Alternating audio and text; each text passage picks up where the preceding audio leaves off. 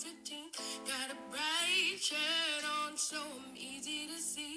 I've been down here stranded indefinitely. I can't reach my planet, but I need to leave. You should see these people. It's hard to believe how they treat each other. It's hard to conceive. Oh, Earth is ghetto. I wanna leave. Oh, Earth is ghetto. I wanna leave. I wanna leave.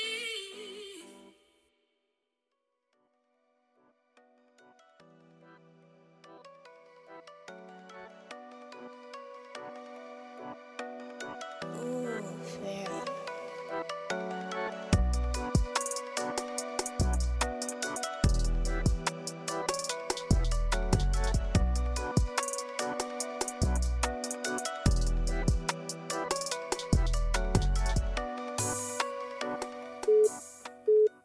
Shout out to Aaliyah Sheffield, who is the talented singer. Earth is Ghetto, I Want to Leave. If you want to listen to that or see her perform it, just go to Google, type in Earth is Ghetto, I Want to Leave, and Aaliyah will come up. But check out her other music too. She's really talented and the girl can sing. What's up, Hunger family? Welcome to another week, another episode of the Hunger Podcast, a Philly-based culture and society podcast from a Black queer perspective. I am your host and producer, Eric Cole, BKA, aka Tennis Bay. Even though I've been slacking a little bit, y'all. I mean, it's cold. It's the winter season. Fall back a little bit, but not too much. Gotta, condition at least a few times a month because spring season hits you and you hurting. It is not pretty when the weather warms up and you get back out there and you haven't done anything all winter. But anyway, you can find this podcast on your favorite podcasting platform, social media platform, wherever you're looking for me. Just type in @HungUpPod. That's HUNGUPPOD. And remember, if you want to support the show, financially support the show, get you a Relax Your Shoulders t-shirt, hoodie, coffee and tea mug, all of the above. Click on that bio link on the Insta profile and check out the merch and support the show. I appreciate it, y'all. So the Hunger Up Podcast song of the week is SZA, I Hate You. I just love the whole vibe of that song and the lyrics. So I will play a little snippet of that as a break in the middle of this episode. I took a week off. I didn't post last week. So this week I got some extra bonus content for you. It's really 2 episodes in one. So I just want to jump right into it. I'm excited because this week I finally catch up with podcast host and YouTube vlogger Trey Real. Trey Real is a well-known member in the podcast community, particularly here in Philadelphia. Trey recently did this Instagram video about Jussie Smollett around DL culture, and it sparked my interest, and I wanted to invite him here on the show to dive a little deeper into that. We had an icebreaker, tons of laughs, and then we got into a really deep conversation about DL culture. We kind of walked into this topic thinking that we were going to unpack DL culture, but that is a tired ass conversation that we have heard so many times. So we did a little spin on it. We want to talk about, well, how did we actually get here? What is the root in order to address some issues, especially within the gay, Black queer community, especially if we're talking about how men identify, how men express intimacy in their sexuality. We need to talk about the root, and that's what we do. So I hope you enjoy the conversation. Again, this is a hella long episode, but that's what I love about podcasts. You can pause this bitch, bookmark this bitch, and get back to it if you can't listen all the way through. So, Trey, thank you. I just enjoyed your presence and you being here on the show. And I know y'all are going to love this conversation. And remember, you can send your feedback to hunguppod@gmail.com, or you can call the show 484-578-9992. That is the phone number to the podcast. Feel free to call in or text your feedback, and I'll be sure to include it in the next show. All right. Enjoy the episode, you all.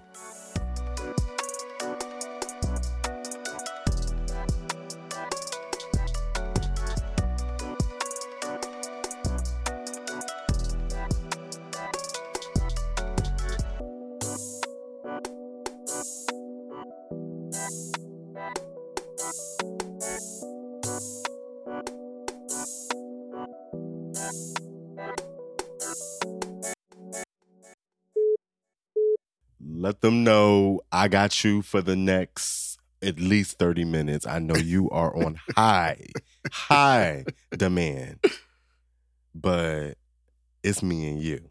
Okay? Yes. The girls are calling.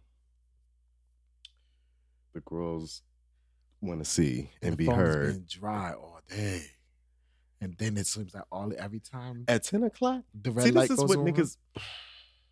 then they just come out the woodworks wanting to call and carry on.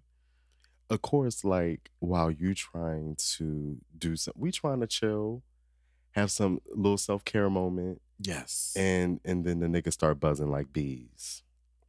Y'all always like to know when y'all always come around at the opportune time. What is it called? Murphy's Law. Yeah. Outside on that side. What's up, Hung Up family? I am so excited. I'm here with the one and only Trey Real, podcast host and YouTube vlogger. Welcome to the Hung Up Podcast. Thank you. Thank you for having me. I'm excited to be here. Listen, y'all. I'm excited. I'm full stomach because this man done cooked. Kitchen. I came in here and it was warm. You know when you walk in somebody's house and it's like that extra warm because you know the stove on, and then you start smelling all the good shit in the air. That's how I walked in, and I was welcomed into like a home, y'all. Like a home. Pictures on the wall of family, friends, affirmations on the wall. Oh my God. Love, be love, home, hope, harmony. Y'all know how niggas do. And a warm ass fucking stove. I'm and black. It smelled good. I'm Thank you black. for but you really like welcomed me into your home. And I really appreciate that. I'm excited to have you. Because like y'all know, like I've wanted to talk to you for a minute. Not longer than me. Wanting to Like- talk to you. Wanted to talk to you for a minute, and the fact that you like really welcomed me, like sis knows how to host y'all.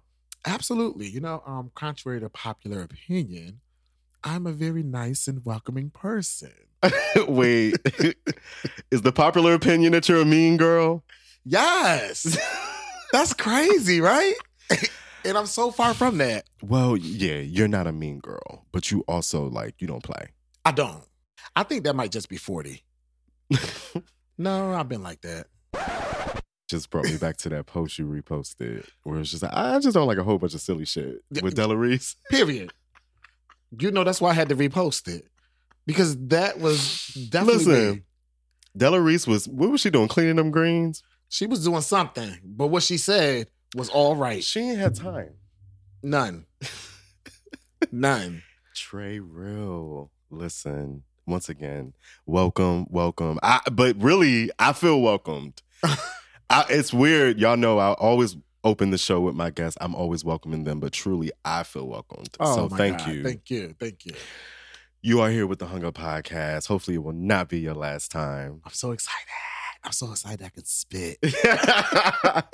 I introduced you as podcast extraordinaire and YouTube vlogger, but please introduce yourself and let the Hung Up family know where they can find you on social media. Absolutely. So I'm Trey Real. Emphasis on the real because I like to keep it real. That's why I like you. Who That's why am our I? energies. I am a podcaster. I do vlog. But I'm just a regular smegular degular guy from New York. But you're vlogging though. Don't be trying to like smooth over. Listen, Trey had me watching some clips before we get started. Before we got started recording this show. And you're natural. Thank Just you. sitting down, talking to people about pop culture. Obviously, that comes natural for you because you just know what's going on out there. But I try. your skills in terms of like just connecting with people and having these really just raw, authentic, needed conversations. Absolutely. I'm so here for it. And so repeat again, where can people find you on YouTube? Okay, so people can find me on YouTube. Just go to the search engine and type in Up Front with Trey Real and Fecy Boy. Even if you can't spell Fecy Boy, you can type in Up Front with Trey Real. Mm-hmm. There is no Y on Trey, just TRE. And we'll pop up. And I hope it's entertaining as well as it enlightening. is. Oh, listen. And I'll also be sure y'all know, I always put the guest notes in the episode notes. The guest contact information in the episode notes. So They can find me on Instagram. Trey Real, TREREAL. TikTok, which is You on growing. TikTok? I am on TikTok. Oh, I gotta Um, see what you're doing. Because TRE. TikTok is fun. It is. It's a fun time. Listen, so my TikTok is Trey Real 3. So that's TREREAL and the number 3. I am like a TikTok chef.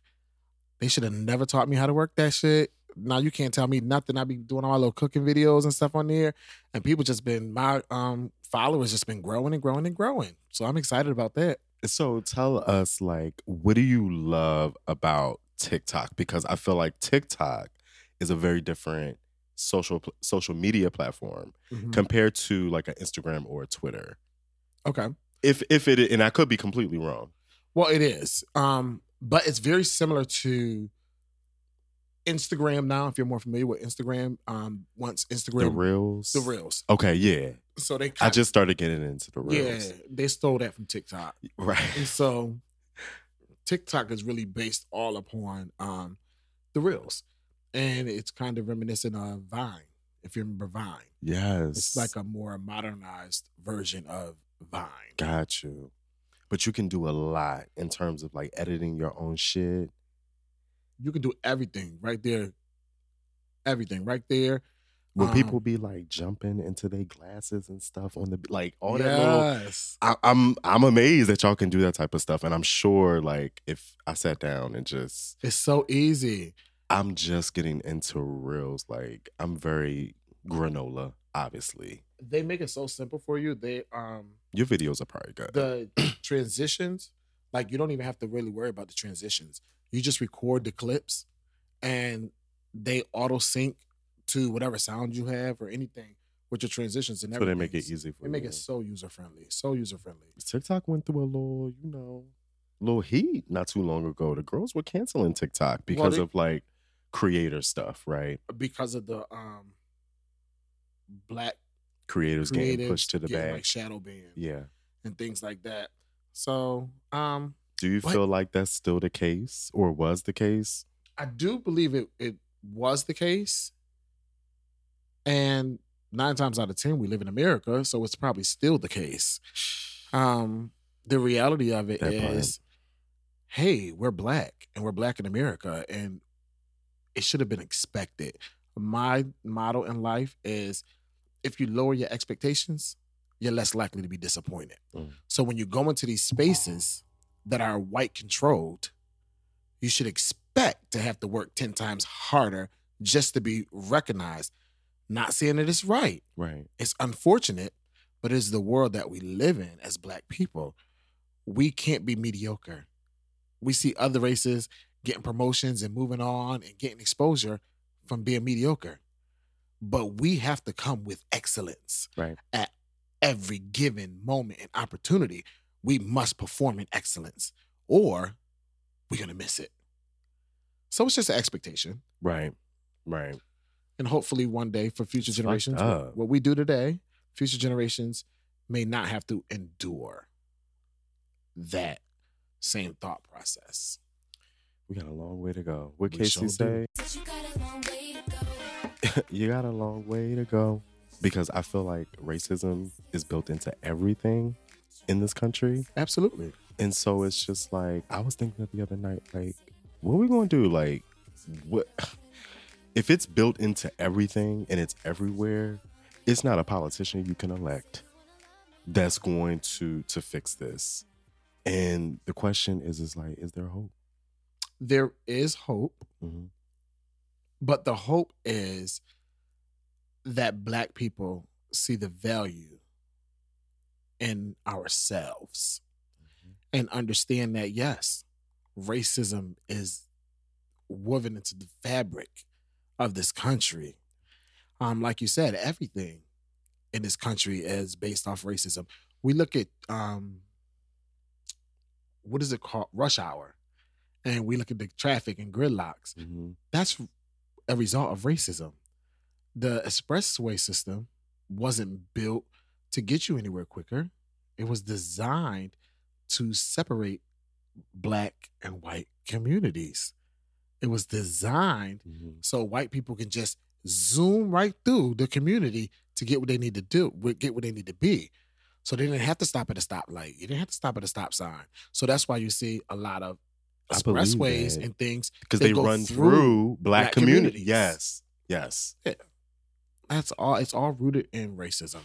And the only way to eradicate it is to become a part of the system, to dismantle it. If we continue to go on and say, my vote doesn't matter, or politics don't matter to me, or so on and so forth, we have 50 senators, U.S. senators, or maybe it's, 100. It's 2 for every state. And I think there's only 2 Black right now serving. They're the most. We didn't get 2 Black people serving together until I think 2013. The thing about that is that's not reflecting of the makeup of our country at all. Not all these old white men and women sitting up in there. And all I think about is images of watching Ruby Bridges being escorted into the school to desegregate the school, and all those white kids screaming the N-word. And white adults but you realize, that took off for work that day to come scream at children. But you realize that those people are our senators and our politicians. Yeah. So they have no vested interest in our community but to continue to keep us oppressed. Right. And I'll say this, not to stay on it, but talk your shit. I believe, like, if you notice, descendants of enslaved people, we Blacks have a natural fear of dogs and water. And it's just genetically passed down to us because of the trauma that our ancestors dealt with. Yeah. So when you have Africans that immigrate here, you have Caribbeans that immigrate here, they don't have the fear of dogs and water because they don't have the trauma passed down to them from what our ancestors dealt with. So we naturally have that trauma passed down to us. Why wouldn't white people have racism naturally passed down and ingrained in their DNA as well? Boom. So when we it makes sense to me. Get it and learn that, we can move forward. When we realize we can't keep turning our backs to politics and realize the only way to beat the system is to join the system so we can dismantle the system. Right. If we continue to have all these people making all the legislations and the laws of the land, then we're going to continue to do what we've been doing most, is marching. And we can march till the soles fall off your shoes. Right.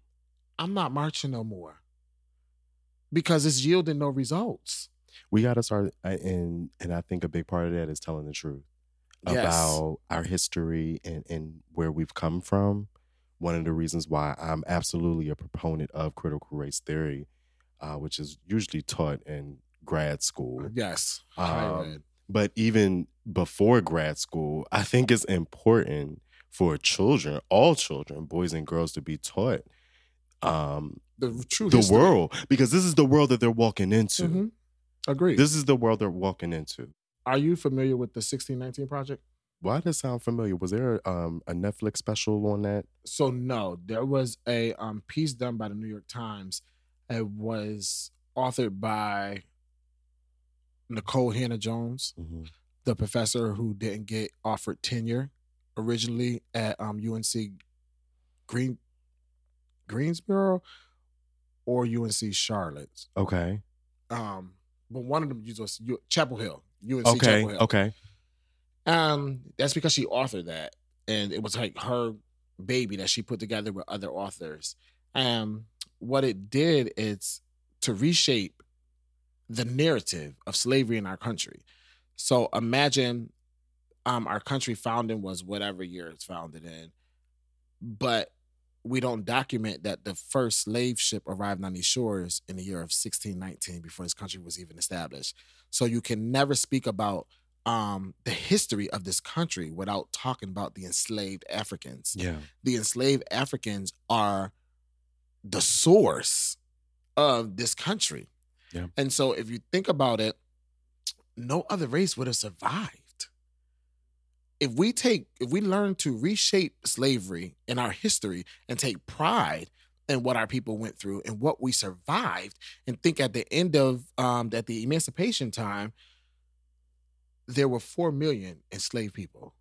Today, there's over 40 million descendants of enslaved people. Mm-hmm. There's countries like Cuba that have become extinct. They had to put Africans in just to repopulate the country so they can survive. So imagine these other races enduring the chattel slavery that Africans endured in these Americas. Like, who would have survived? Mm-hmm. If we take pride in that and stop running around talking about, so I'm just sick of seeing slave movies. I'm so sick of seeing these mammies and all of this. That does bother me. There's over 300. It's like we're getting tired of hearing about our own past and our own history. And why is that? Because when you take a look at the Jews, there's over 300 documentaries about the Holocaust. Mm-hmm. And you never once heard a Jewish say, I'm sick and tired of hearing about the Holocaust. I'm sick and tired of seeing it. No, because it's a constant reminder of what was done to them. And in this country, it needs to be a constant reminder of what was done to our people. Right. And why are we in this position? Stop looking, stop looking at they're doing this or they're doing that. Why? Get to the whys. Mm-hmm. Get to the why they're like that. Right. There was never no opportunity. Go pull yourself up by your own bootstraps. How are we gonna do that when you didn't give us boots or straps? That part. Well, you beat us with some. Yeah, this would be a whole show on that. So let's move on. Ladies and gentlemen, Trey Real. Again, welcome to the podcast. Thank you. Before we transition into the icebreaker, please remind the people where they can find you on social media. So you can find me on Instagram and Twitter at Trey Real. That's TREREAL. And you can find me on TikTok at TreyReal3. That's TREREAL and the number 3. I'm not telling you my Snapchat. Y'all know what that means. Or my freak Twitter. I got one of those too. My freak Twitter is just like, it's like my personal catalog. Yeah, it's my go-to. It's my go-to when I need to get off. Pretty much. OnlyFans is mine. Oh. Yeah. My freak Twitter. And it's usually I is it because you need longer videos? I start off at freak Twitter. Mm-hmm. And then I want to see more. So it leads me to their Instagram. Trey be edging, y'all. All right. Yeah. I mean, that's the thing, right? I'm hung up.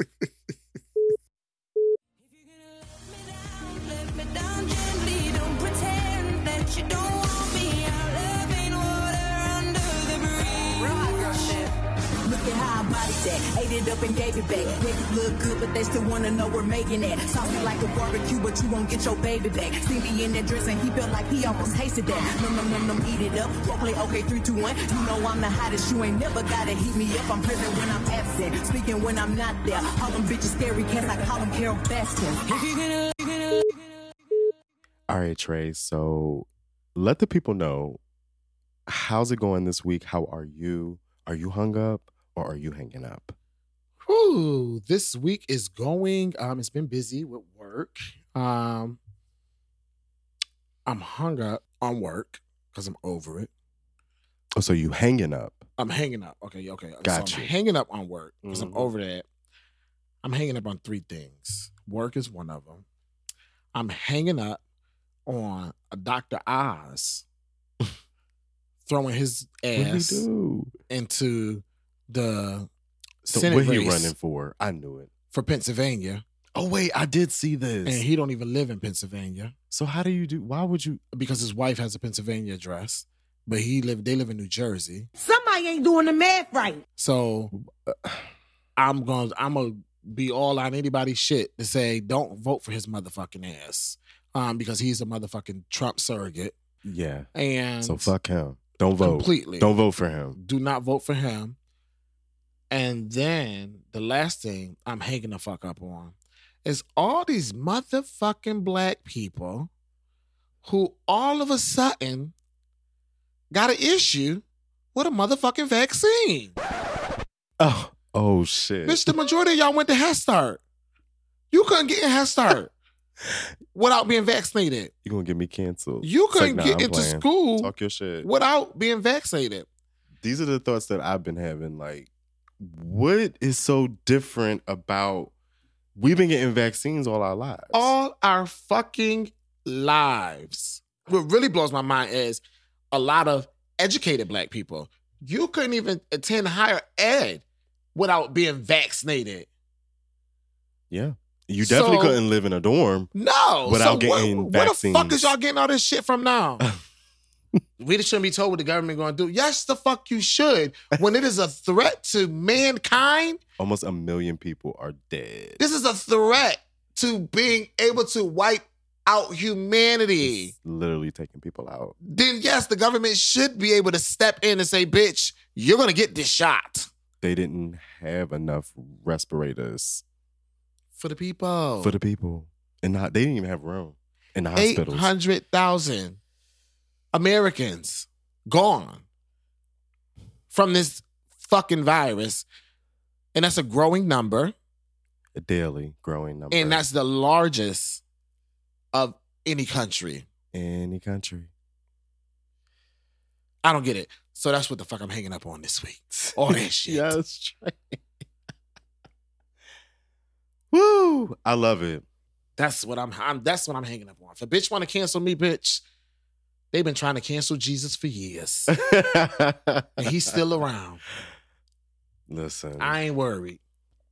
I just signed up for my booster. I just took mine yesterday.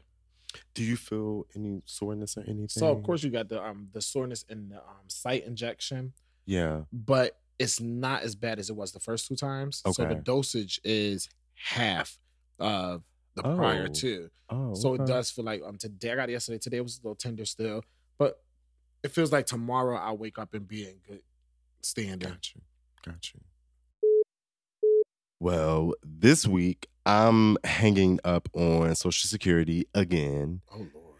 This was, I want to say, was it this season or... Listen, y'all. Trey got me on this Maker's Mark. No, you got me on Maker's Mark. Well, I'm doing the Apothic Red. It's a mix. Because black people, it's okay to drink wine now. It's okay to drink wine. Wait, what happened with wine? I be missing shit. Black folks cancel wine? Black folks just ain't never been exposed to wine. When it's here. It's in the wine and spirits that we wine is a good thing for you. But I'm on Apothic Red, which is a red blend. It's rich and smooth. It's from California. It's from 2019. And I put a little splash of the Makers in it. You got just a little razzle dazzle. Little cocktail over Just a there. little razzle and a little dazzle. Nothing crazy. I'm gonna sleep good tonight. Especially after this conversation. Come on, Holy Ghost. Keep me near the cross, Jesus. I just want to meet you in peace. So I did an episode. It's titled Social Security Took My Paycheck. Y'all can go back and listen to it. Where I was in my car going off about the situation that my dad put me in when I was 8 years old. Ooh. And that shit caught up with me a few years ago. And it took me a lot. I had to fight Social Security. I had to get Congressman Dwight Evans, everybody involved. Oh my God. For me to get Social Security off my back. And, you know, issue had been resolved. They told me, like, you're good. You were minor when this happened. It wasn't your fault. Gave me my money back and everything. And now thought it was good. Here I come, right before I came over. Mm-hmm. I go to the mailbox. I have this big ass, like thick ass letter packet from Social Security. So first thing I'm thinking is, oh shit, here we the fuck go. What the fuck do y'all want? I open it up and they got a court date. I got to go before the judge. They want to talk to me about this whole situation. Oh, God. And I'm like, talk to me about a situation that y'all told me was closed? And I'm sorry, why do y'all want to keep talking to me? My father is alive. Why don't y'all talk to him? Yes. Bring him in for prosecution. I'm sorry, Dad, but shit. I'm sorry, Dad, but like, I just don't understand why they keep bringing me into this shit and not bringing him. And honestly and truly, I think it's because I'm working. The government sees me as someone who's young.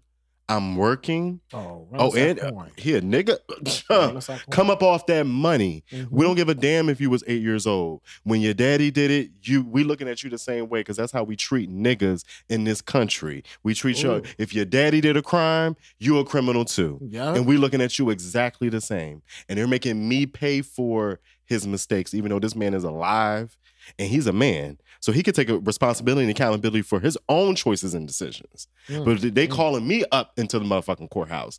I'm just like, really? That's some shit. That's some shit right there. So Trey, my homeboy Spencer called me when I got here. He was just like, look, you about to get on with Trey. Y'all about to have a good ass show. Because I saw the motherfucking topic. He said, so don't let this shit fuck your spirit up. It's not until March of next year. That's a whole nother year from now. Even though it's not that long away. Yeah. At the end of the day, that's another year from now. Yeah. You know, one of the things I say that I really, really try to live is some things you can't change. And you can't change what your father did. So the only thing you can do is not be frustrated. Find your center, because in the midst of the storm, I be left. The only peace in the storm is the eye. But what happens is... Which is in the center. What happens is we're so busy trying to run away from the storm that we keep running further into the bullshit. The turbulence. Yes. Instead of turning around the debris. And facing it, and run into the center. So the high wind speeds. Get to that center so you can get that peace. So when you get to that peace, then you're at a place where you can think through, how do I get myself out of here? Okay. Y'all hear Trey Real getting me together. Like, and don't go through the frustrations. Don't go through the frustrations because you can't change it. The Social Security gonna come after you. What do I need to present? Even clearly, because they told me that the shit was done and over with, and they still got something. Oh, well, we still need to talk, bitch. So you're right. I can't control what the fuck they're gonna do. You can't. But I hear you in that I can control what I'm gonna do. Yes. And what my reaction is gonna be to it. Yes. I needed to hear that word because this shit took me through. I was in such a dark place, Trey. 2019 through 2020, I was in such a dark place, and it fucked up my relationship with my father. Oh, I can only imagine. We didn't even talk for a year. And so, we just started talking again like 6-7 months ago. And everybody worried about that damn vaccine and the government putting shit in us to follow us. You got a tracking device when your ass was born. It's called the Social Security number. Hello. And that's why they tracking your ass and not his. I'm so over this shit. But I'm glad to be here with you, drinking this good drink. Yes, God. Ate that good food that you prepared. Praise the Lord. And you're just giving me that support and uplifting that I needed. And I definitely needed to hear that. You know, didn't we talk about before? I told you I'm like a little mix between Oprah with a little Iyanla, with a little splash of RuPaul. With a little splash of Tiffany Pollard. Oh my God. Listen, you want And I love it. But you want to know what's crazy? You want to gag? Do you want to gag? Yes. I know Tiffany. Stop. Well, you know everybody. No, listen, we grew up together. Are you serious? We went to school together. Wait, right, because New York is your stomping grounds. We went to school together. Yes. We grew up right around Trey, the corner you be from each knowing other. the people. You be knowing the people. Tiffany. Me and Tiffany. Yes. Matter of fact, Tiffany's brother, Terrence is his name. Him and I were the only ones out the closet in high school. And it's funny, like, to go home now and like the whole fucking school is LGBTQIAPK. You a legend, bitch.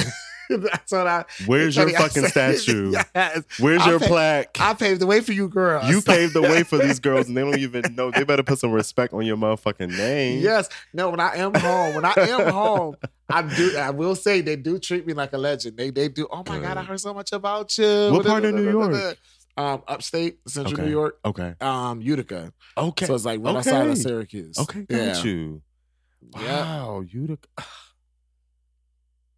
Wow. How long you been in Philly, Trey? I've been in Philly since 2014, but I've been coming back and forth to Philly since I was 20 years old. Got you. So for 20 years. My best friend is originally from here, and we were stationed in Germany together. So anytime we come back to the States, I never wanted to go to Utica for a fucking month. So I would always come to Philly and like go to New York for a weekend or something, visit And my then come family. back. But I'll come back to Philly. And so I spent like all my stateside time for like 5 years coming to Philly all the time. Yeah. My first 2 boyfriends are from Philly. Come on, Philly Johns. So wait, skirt, back up. You mentioned service. So can you like let the people know, like, because you do have some service background. Yes, I do. Overseas. Yes. So tell us a little bit about that. Oh, yes. I am a United States Army veteran. I was stationed in Germany for 5-6 years. I did the initial push for Operation Iraqi Freedom. So I went to Iraq to declare war when we caught Saddam Hussein and everything. I was there. And I also did Operation Enduring Freedom 6, the 6th rotation in Afghanistan. So I'm a 2-time war vet as well. So you was over there.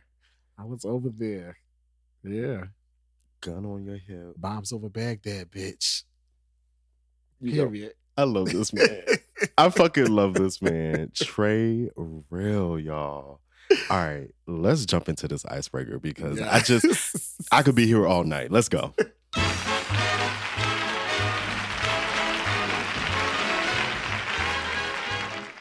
Question number 1.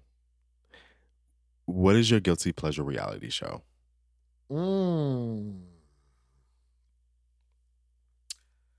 That's difficult because I'm such a reality TV junkie. So who you get into for the mess, the good drama? Gives you good TV, good drama. The Real Housewives. Which one? Of Potomac. Come on. The Potomac Girls. Potomac. But. Okay. Because I got a question Salt Lake for you. City. Mm-hmm. Yeah, I watched them. Strongly different. pulling me. It's pulling me. Them the richest bitches of the franchise. And they living in this white tundra. I'm like, I couldn't do it. Just the whole religions that's brought in. The then Mormon the religion, lifestyle. yes. Denouncing Mormonism. All of this shit. It's just so many fucking layers. I am enjoying. I'm trying to think of her name. Heather, yes. Just kind of. She's a mess. But she's like she's taken off these layers of religion that has really suppressed her whole life, even into her marriage. Yes. And I'm enjoying seeing the woman that she's becoming. Yeah, I think it's a beautiful show. I think the cast, the dynamics of the cast, is just awesome. What did you think about Mary? That's where I was going. I was just trying to word it right before I got to her. Yeah, I just wish y'all could have saw how Trey looked at me. Mary, like, Mary. I always think that there's an attack on Black representation. And why I think that is because why would they pick Mary of all people? For one, it's and I'm not a fan of the Black church. I will say that. Openly, I'm not a fan of the Black church. Trey. But I don't want to see the Black church drug by white people. If we're gonna expose the Black church, let us expose it on our own. We don't need white people to come in and expose us because that's just white people whiting. So what you're saying is it was very Salt Lake City of Bravo to bring on. They could have picked a lot of Black women, different Black women. Child, who the fuck would they bring on? She touched. She touched. And I'm not talking about by the hand of God. Why would you bring out somebody who grandmother? She talking about her grandmother. What she say? Willed her to her step grandfather for you to marry your step grandfather, bitch. Against her mother's will, because her mother actually wanted it. Her mother wanted the money in the church. Child, what kind of newfangled shit is this? Is that the Utah shit? Is that what, child? I don't know. That's that Mormon shit. And them hoes ain't even Mormon. Right, because Mary is... She's Christian. The Christians be really... they carry.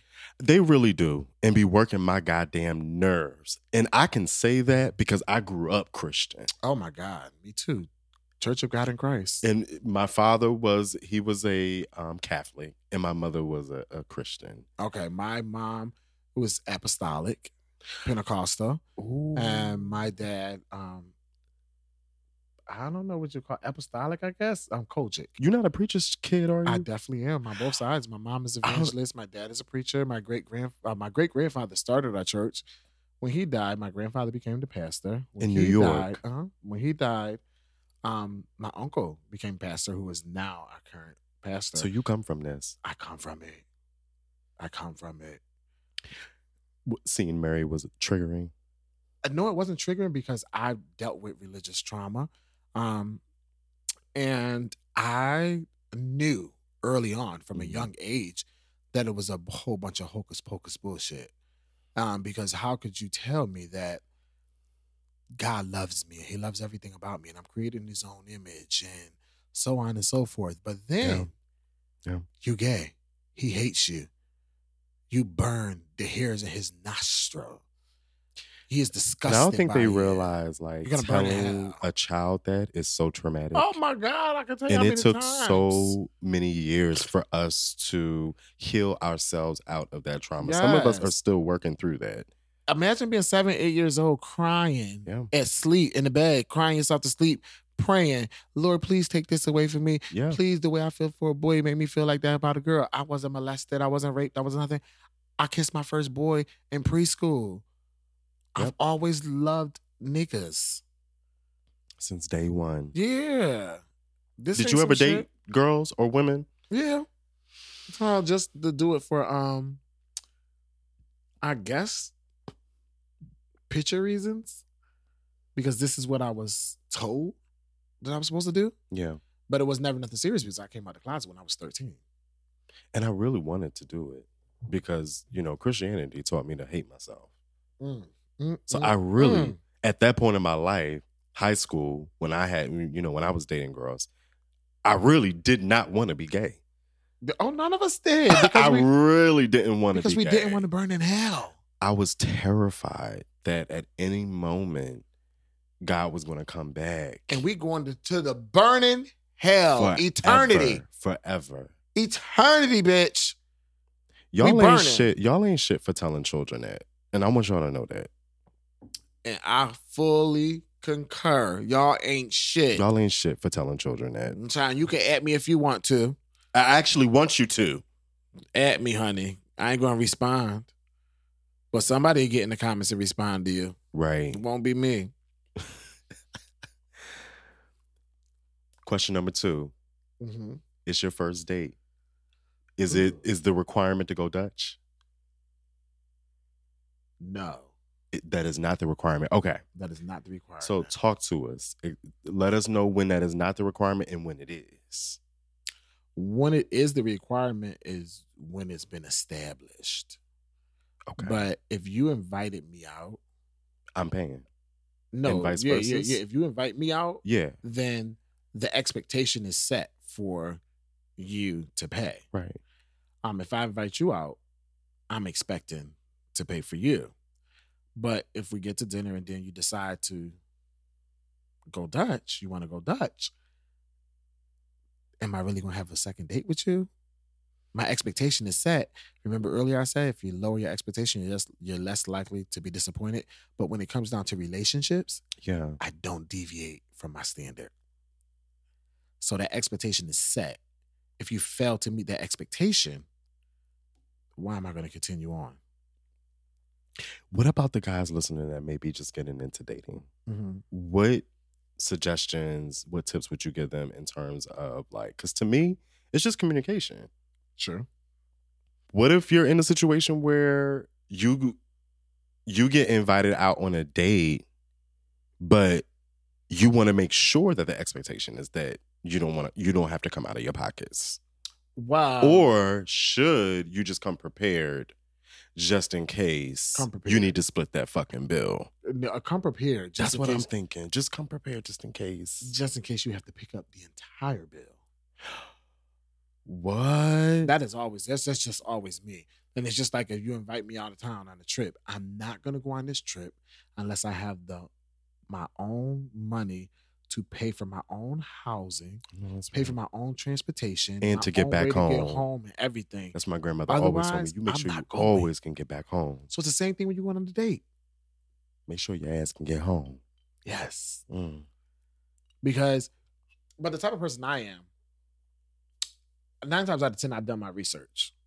If I'm going on a date with you. Mm-hmm. Or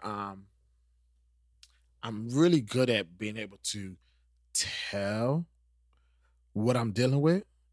Especially in how they approach you. Yeah. To take you out. And a lot of times I date younger. So 9 times out of 10, I'm usually the more the breadwinner of the two. So, because I'm like, what? If I'm feeling Beyonce, because you young bitch, like what? I mean 20s. Say it again. 20s. You be dating guys in their 20s. Yeah. Whew.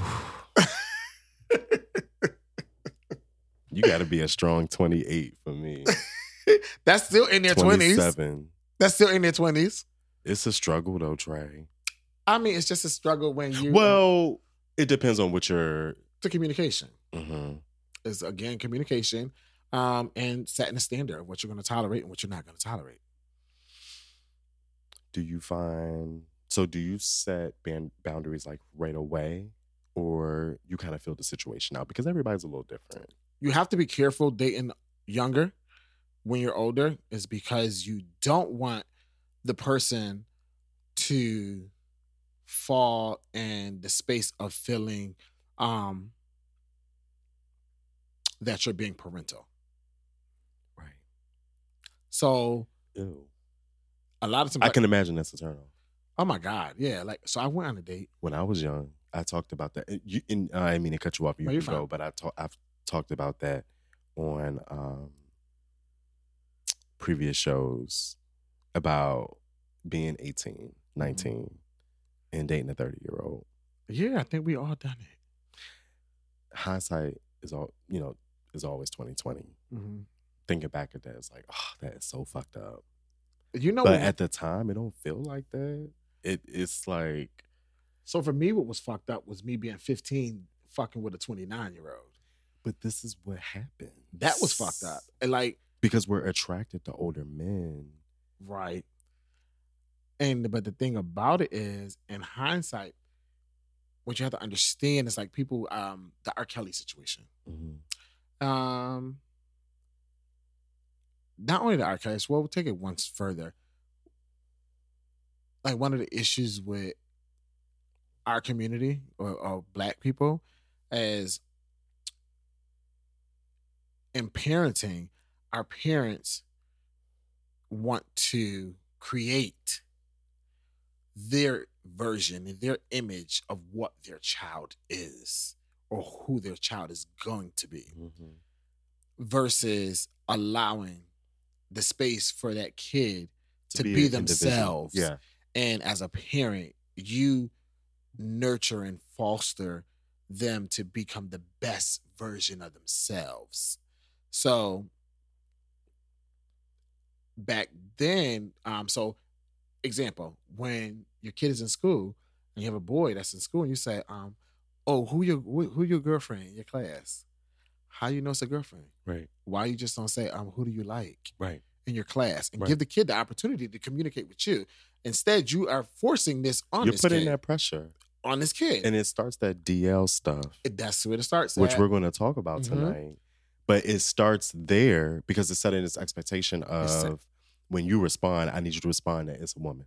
Right. So if you're doing this and you're making this kid think this, a kid doesn't have the mental capacity to think outside of anything but what they're told. So in that same aspect of dating, when I was younger, dating a 15-year-old, at 15, I didn't have the mental capacity to be dating a fucking 29-year-old man with a kid. Even though we were. Yeah, he was totally taking advantage of me. So I was going to say, so it was totally like predatory. Yeah.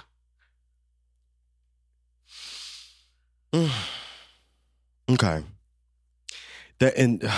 We got to talk about that. And I want to bring that conversation to this show because a lot of us dated older men when we were young. And there's something to be said about that. So I definitely want to bring that conversation to this show at a future date. Absolutely. Last icebreaker question. What's your morning ritual? When Trey gets up in the morning, what do you have to do? What is your normal pattern ritual? What do you do? Pick up my phone and open Instagram. And what do you go to? I go to all my mentions and my DMs and see what happened over the night. Okay. And then I read my morning affirmation by Jay Ivory, and I post it on my story. Is that like an app or like No, it's where a do you get person, that it's a from? lady on Instagram. Oh, okay. So you go to their I account, go to her page and I read my see morning what her affirmation. okay, And then I repost it and I tag some friends and I put it up for good morning. And then by that time, my dad usually texts me the morning scriptures and I read my morning scriptures. Daddy back in New York. He's in California. Oh, dad in California. So Yeah. you have some family in New York. No, actually, like people say, well, oh, when I say I'm going home for the holidays, I always go to California. Cali. But, oh, you're from New York. Yeah. So my dad's siblings all lived in California growing up, but my dad remained in New York because I was there. And then at 18, when I left New York, my dad took the family and moved to California. Back to California. So Okay. California is home. Got you. For me. Got you. But I read my scriptures. I love for my Cali. dad, and then I post the scriptures, and I just try to pull myself out of bed. Honestly, I pull myself out of bed. I think that's like one of my favorite places to be. Ooh, Is in bed. So it's just love my like, bed. no matter what, no matter how many years in the military, waking up at old dark 30 every morning, PT running 10 miles and shit, I still can never bring myself to just be this bubbly ass morning person. Are you the type of person where you need to set like 2, 3, 4 alarms, No. or you can just set one and you'll wake up? Do you need the alarm to wake up, or will you just wake up naturally? So it depends on my night, but typically I can wake up naturally. Do you ever wake up before the alarm even goes off? Oh, most of the time. Most of the time you do. Yeah, Got most you. of the time. Got you. And then you turn it off when you wake up because you don't. Yeah, I turn Okay. it off. Yeah, I turn it off and I lay down. Sometimes I've been known to hit the snooze because I know how tired I am, and I know when I turn it off, I'm going to go right back into sleep mode. And so I set the snooze. And so I hit the snooze a few times sometimes. But I typically wake up, set my alarm to wake me up an hour prior than when I need to get up. Because I need that hour to really get myself going. Maybe I should start doing that. I think I'm not setting it. I think I need to give myself more time. Yeah, I set it for an hour before because I need that hour just to lay in bed and scroll through email, scroll through Instagram, scroll through Twitter, and do all my catching up. And say, all right, bitch, get up. Get your ass up. Take them blood pressure pills, bitch. Get your ass in the shower. Get down the road to this fucking job. That is so cool. All right. Well, thank you. That was a really dope icebreaker. We are going to take a quick little break, refresh our drinks, and we'll be right back with the conversation. Yes. Hunger family. So, as I said in the beginning of this episode, the song of the week is I Hate You by SZA. I feel like this is an honest letter to someone you loved or an ex. Hella relatable. My favorite part of the song is the flow and also just how simple the song is composed. The song has a very sad vibe to it, but the vocals and the backgrounds are on point. Believe it or not, the song went big on TikTok, and then SZA tweeted it, and then that's when it became a single. I'm hung up.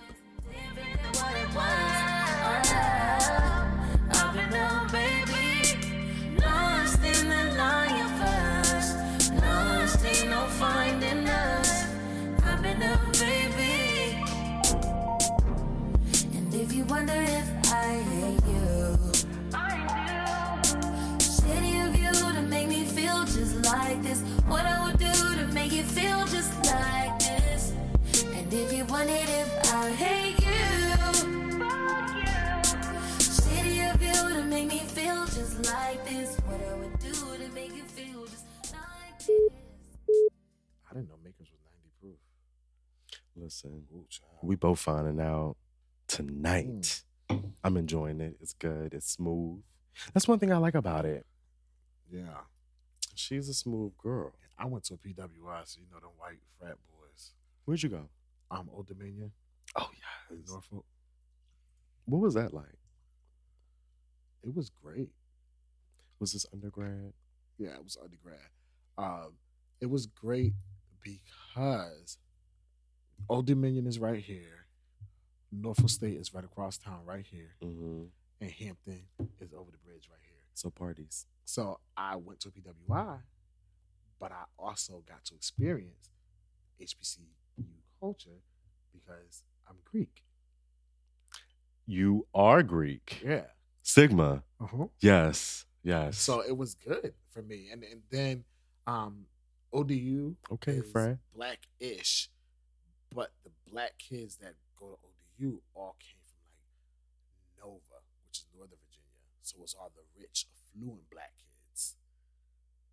So they knew how to party and all this stuff. Mm-hmm. So I was the cool guy because I was hood. It was like everybody want to be around and shit like that. So I was just a common black person. I was the black person that, like you said, you came in to feel like home. This was my house and my apartment in college. Everybody used to come to eat, the cookouts, the parties, everything. Because Trey Real keeps it real. It was just like everybody wants to be around Trey.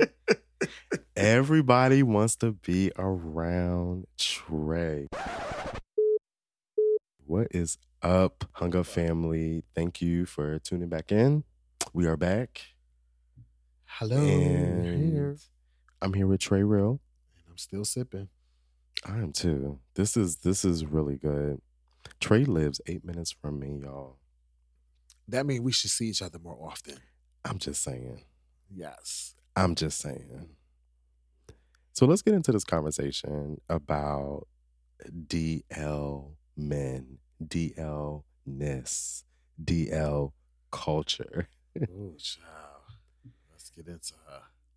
Trey, I'm glad to bring this conversation back to the table because I want to say when I was with Patrick, a few seasons ago.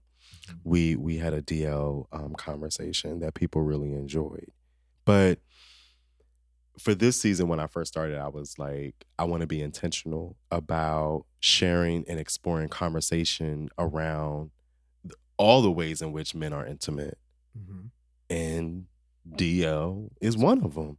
Yes, it is. And DL comes in so many like layers. Mm-hmm. I want us to have a balanced and fair conversation, and I felt like I could have that with you because I don't want to generalize anybody. DL absolutely has a dark side. Yes. You know what I mean? A negative side. But every lifestyle has a dark side. Trey Real is keeping it real. So, again, I'm just glad to bring this conversation here. I'm glad to have it with you because I feel like we can have a fair and balanced conversation. And as uncomfortable as it may make somebody, DL is very prevalent. It's happening, whether you want to believe it, whether you want to hear it, whether you want to accept it. And I don't care if you on the gay queer side or if you're on the straight side. Yes. Because there are people on both sides who take issue with it. And secondly, you know, you recently did a video. You went live and you talked about the whole Jussie Smollett case. And one of the things that really stood out to me in your video, yes, shout out to Jussie. One of the things Free my nigga Jussie. I wonder what's going to happen. They better not. I don't think he's going to do jail time. I hope not. They better give him probation, but they need to let him free. Will we know soon? I don't even know when his sentence. When it's going to be. I'm nervous because it's Chicago. That's one of the points why he shouldn't be guilty, anyways. When you actually pay attention to the facts and when the history of Chicago Police Department. PD. Yeah, I mean, at what point as Black people do we believe police? I don't know when we started. But I know it's like also like a generational thing where like our older generation, they have more of a, I don't know if it's a trust. I don't know if it's a trust or if it's kind of like, no, just leave things as they are. Don't disrupt it. It's not a trust. It's definitely not a trust. It's definitely not a trust. But it's like almost a complacency. It's a complacency and a learned behavior. Or a taught behavior. To just keep your head down. Shut up. And keep it pushing, keep it moving forward. And do what you're told. Right. Shut up and do what you're told. And this generation is definitely not here for that shit. No, shout out to Jay-Z.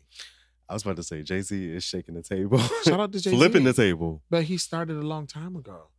When he said, no, you can't search my car. Do you have a warrant? Oh, you said Jay-Z. I thought you said Gen Z. My bad. No. Jay-Z. Jay-Z started it.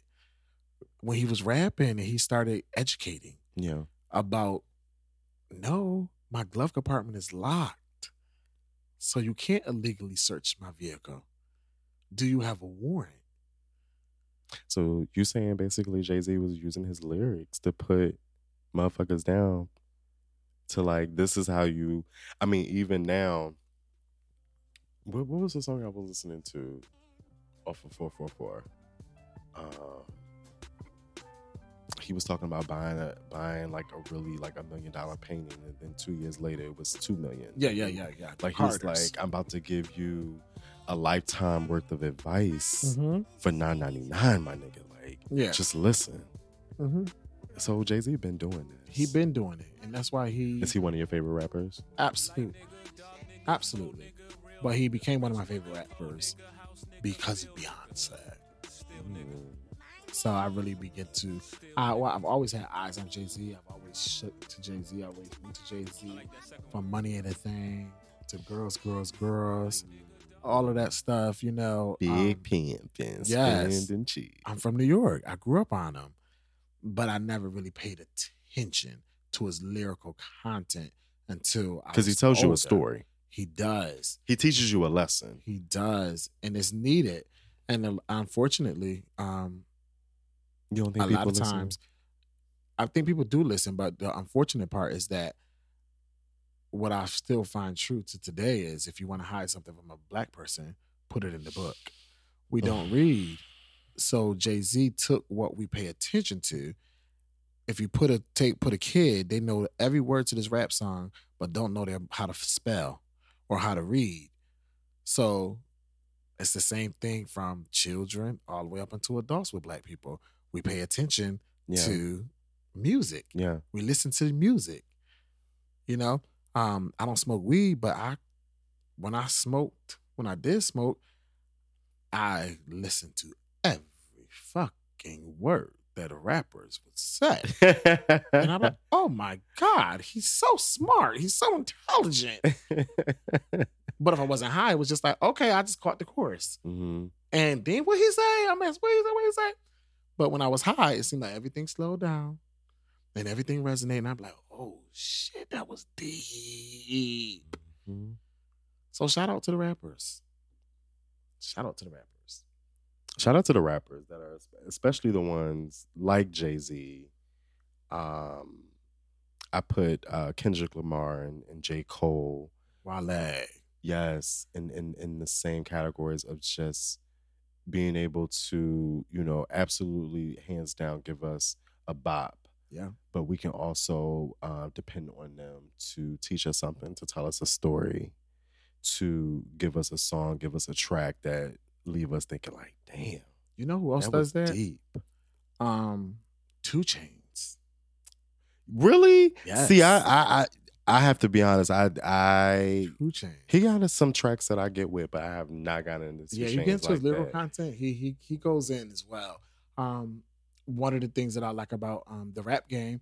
Shout out to Megan Thee Stallion. Yeah, just graduating. Yes. Texas I Southern think if University. you want to be Southern Texas University. TSU, if you really want to make it in the rap game, like you now dealing with the generation that we're dealing with, you need to be college educated because the lyrical content is very important. It's very important. And all of our top artists now have all been educated in higher education. Mm. They're not just your off the block ex-drug dealers. Did Nicki go to school? No. Okay. But her lyrical content tells you that she didn't go to school.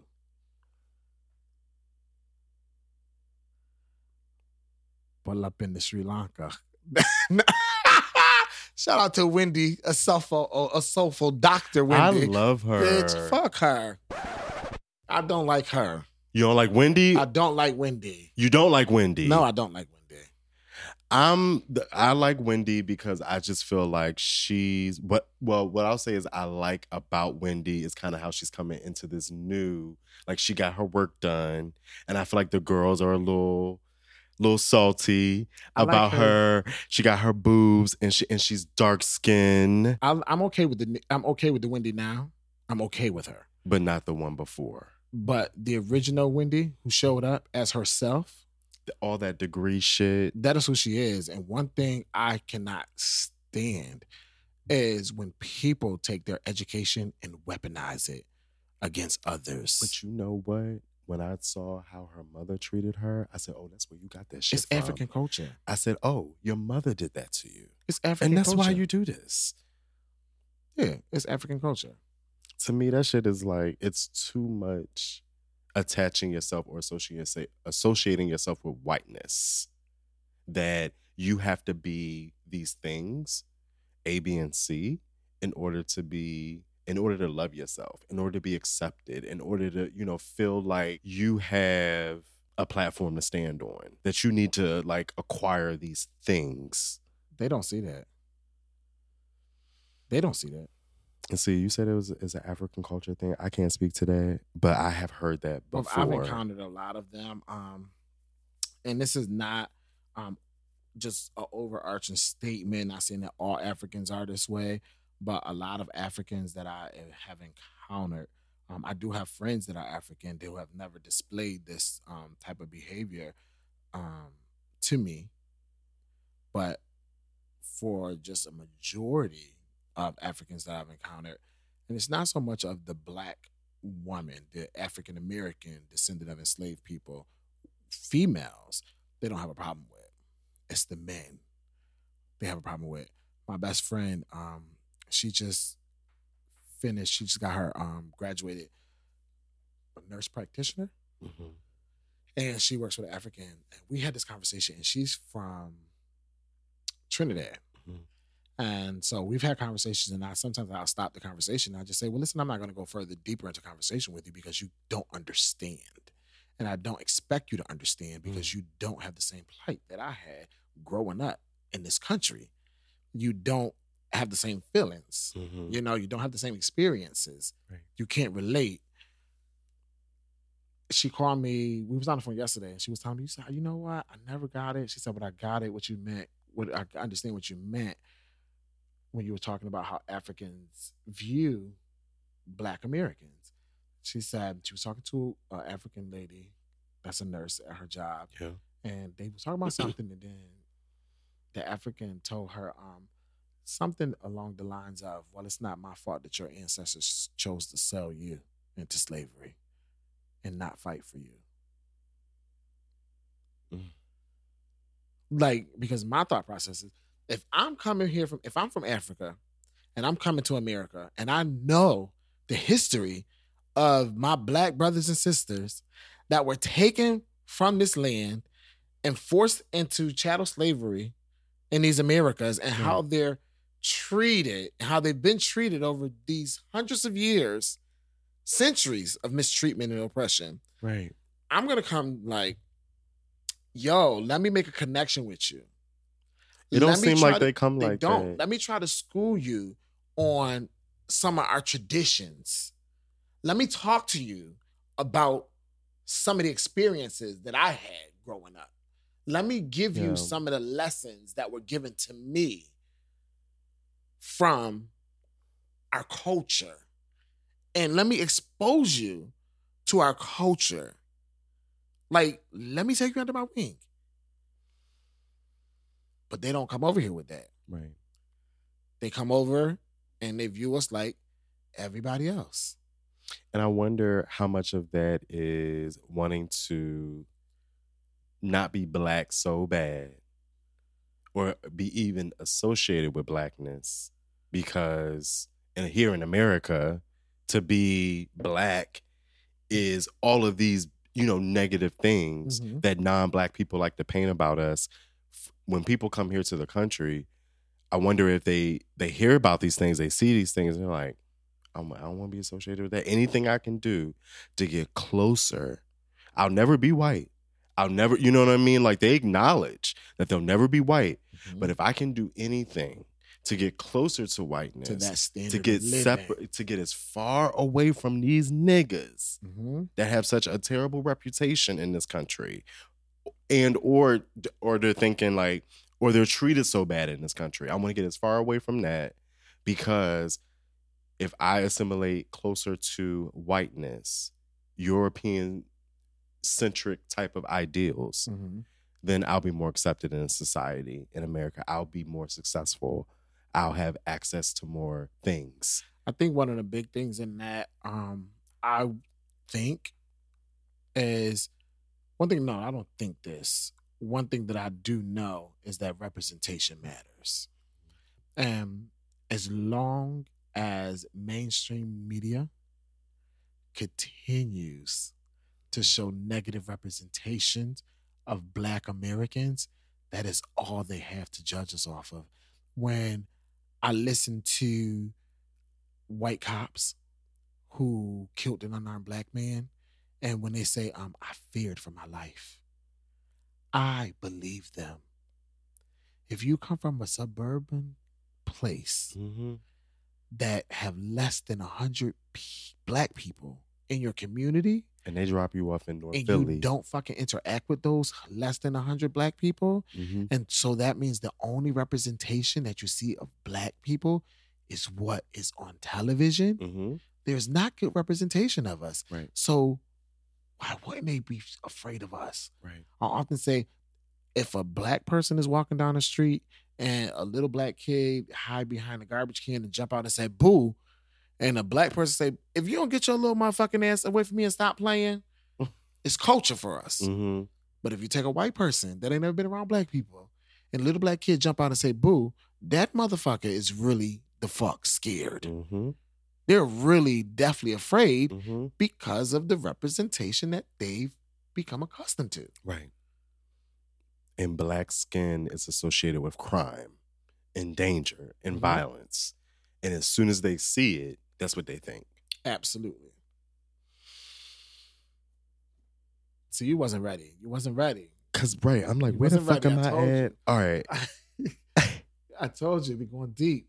We're going deep. So if I take it back just a little bit, I was saying that I wanted to bring this conversation to the table because I wanted to be intentional about exploring all the ways in which men are intimate. That was number one. And number two was the video that you did of Jussie during this trial. And you did, if you all listen and haven't seen it, go to Trey's Instagram page and go to his video section. He did a whole breakdown of, and this was, I think, before the verdict. The verdict. He did a whole breakdown of the facts that were explained during the case. And one of them was about like the phone, the text messages, and you started going into DL culture and that some of the things that were happening in the case that you were hearing were things that you just associate with down low culture. And if you know and you understand black down low culture, and you said that a few times, you got to know and you got to understand black gay culture. You got to know and you got to understand black gay down low culture. Right. And so you picked up on these themes. So I want to talk about that. Let's start with number one. Let's define DL, because DL is different from discreet. Yes. Is different from being in denial. It's different from, it's a lot of other things out there. Let's talk about what we feel represents DL. And I'll let you start. So DL, down low. Oh, what is it? It is rooted in fear. It is the fear to live your true, authentic self out of the fear of rejection, I believe. Is the fear of being rejected. So it's men who perpetrate. I can't even say they perpetrate, because I believe that some DL men really do love to be with women. And I think as human beings, we can train ourselves to become. So it's like, if you're constantly masturbating, if you're a regular masturbator, and you're not engaging in sex, and you've been masturbating for a month or 2 months, you had a break off from having sex with people when you've been masturbating for 2 months, and then you go to have sex with somebody, the chances of you reaching your climax and actual intercourse is slim, because your body has become accustomed to reaching this climax through masturbation. So you must then reduce your masturbation and increase your intercourse to retrain your body to reach its climax through actual intercourse. Y'all listening? So I believe that some DL men have conditioned themselves to move beyond their homosexuality and have positioned themselves to be bisexual, but refuse to live that open life with the fear, because of the fear of rejection. So you feel like some men do hold on to bisexuality? Yes. As kind of like my last straw in the fight, my last foot in the fight, my last attempt for normalcy. Yeah, well, just think about it. Think about people who are out. Some people, family can accept them, as long as they're the top. Mm-hmm. But Masculine performance. yeah, you're afraid to tell them that you're bottoming. Yeah. Or you're in a relationship with somebody. And I was in a relationship and I remember that the person would never bottom for me. They told me that the only way they were going to bottom for me was that we had to be married. The thing was I was the breadwinner. I am the alpha male. I was the alpha male in the relationship and everything. But then when we came to the bedroom, that was their time to shine as the macho person. And I didn't realize until after breaking up and finding out that they had bottom for the next boyfriend. I'm like, what the fuck? And then my best friend, my sister, was just like, just think about it. Had he bottomed for you, that would have been him letting go of all his masculinity. He had no other masculine straw to hold on to because you dominated everything else in the relationship.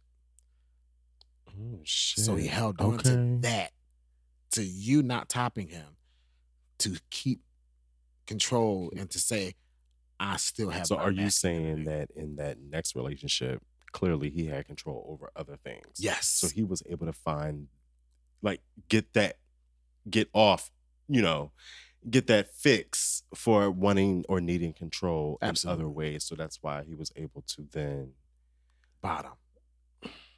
Yeah, absolutely. So when we look at things like that, I understand how men can be DL, but I think that we have to shift the focus of our conversation and shift it away from DL culture, and let's talk about the real factors that create DL men, which is toxic masculinity, which is single black mothers, which is religion, the black church. Yes. Homophobic parents. These are the things that social pressures, job, depending on what type of job you have. So while a lot of people want to crucify DL men, I take empathy in them. I feel I'm empathetic because I can understand, because I'm an empath and I can feel that. But I have sympathy for them. It's interesting, before we started recording, we were talking about Don't Call Me White Girl. And you have some ties with her and have talked to her in the past. And I remember not too long ago seeing a video that she posted where she talked about DL men. And she said, a lot of particularly black women look at DL men as like home wreckers and liars. And she was like, I never looked at DL men that way because we don't even our community is not a safe space for men to explore their sexuality or even be honest about their sexuality. Yes. And so why wouldn't they lie? why wouldn't they be DL if they're going to lose their job, get put out of the church, lose their relationship, be disowned by their family, or meet physical violence? Yeah. If we're going to go there, physical violence will come upon you. Yes. In certain cultures, they'll take you out. Mm-hmm. You know what I mean? Yeah. Like, and consider it an act of God. And so it's interesting that we are now really starting to have this conversation because, like I said in the beginning, if I take this all the way back, we're always hearing people talk about, we got to talk about men's sexuality more. We got to be more open about men's sexuality and what they're doing. Okay, well, DL, like we have to talk about this because it's happening. It's definitely happening. And it is absolutely a part of how men are expressing themselves, even if it's just you and your homeboys. Y'all never gonna fuck, but y'all just washed the car together with your shirts off, and now y'all going in the house to play the video game. That's a level of intimacy. That is a level of intimacy that men have been and are continuing to do. That black men. Black men. Yeah. And I think oftentimes we don't have the tools, and oftentimes we don't have the language. Yes, that's huge. To express what we're feeling Mm-hmm. and what we need. And society has constructed all these barriers and walls, and religion has not helped. Not At all. At all. At all. And look at that. Even with that, look at the church. It's a mess. A hot mess. The church is a hot mess. You got all kind of. Listen, I stopped going to church because I was getting hit on more in church than I would get hit on in the gay club. By the deacons. The deacons, The priests. the preacher, pastors, bishops, elders, deacon saints, and friends. And everybody in their respective positions. Trey, what do you... I'm trying to figure out how to say this. Because I feel like the world, particularly like women, don't want to hear the fact that men are attracted to men. Oh my God, listen, there's a book. There's a book that I encourage every black man to read. And it's called Hung. Oh. Damn, I cannot think of the author off the top of my head. But this book talks about being a black man. I feel like Doug Spearman was on the show early this season. And I swear he brought this up. And I'm looking it up right now. I'm going to tell you what it is. Because when I tell you, this book was so enlightening, like to the point to when men get in the showers and they get in hung showers. I mean, they get into showers with each other, like open showers, like at the gym and football stuff like games that. and Yeah. stuff. They size each other up by the size of their dick. Who got the biggest dick in the room is the most macho man.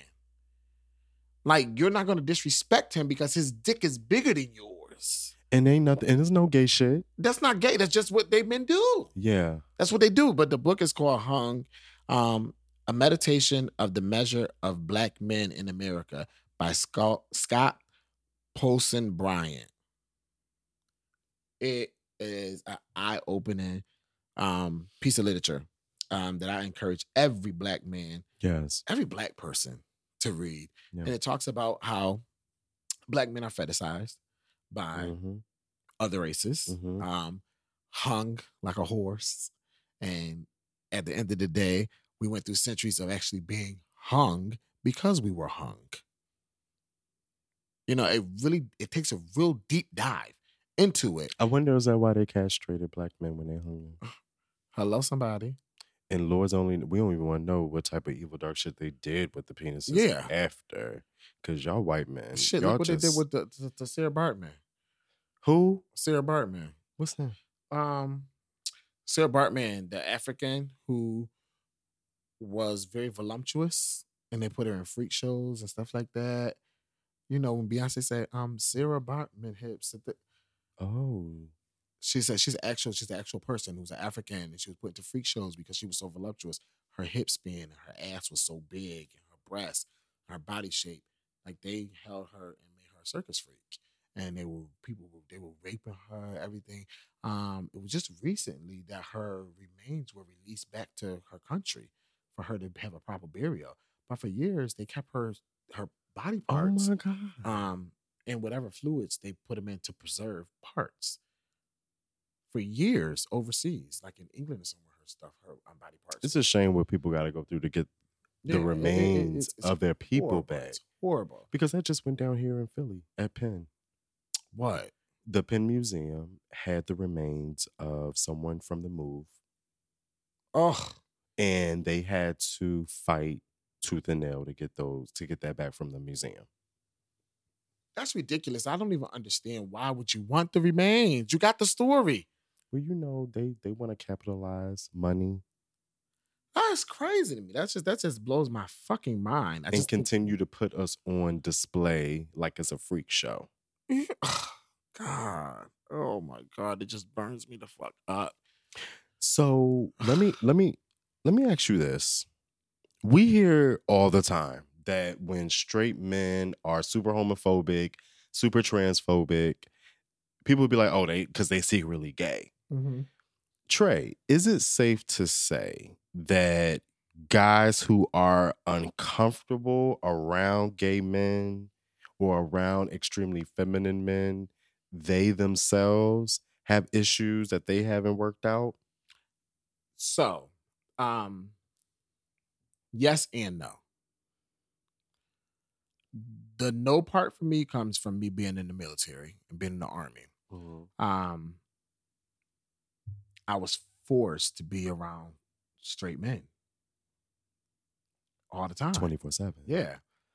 So there were no, you ain't. Of course I had cut-ups. But with these men I had cut-ups with, they weren't straight. You know, and they were probably curious and things. So there were other gay men in the Army. Mm-hmm. But it was a, you know. I served during. You didn't go, you weren't out.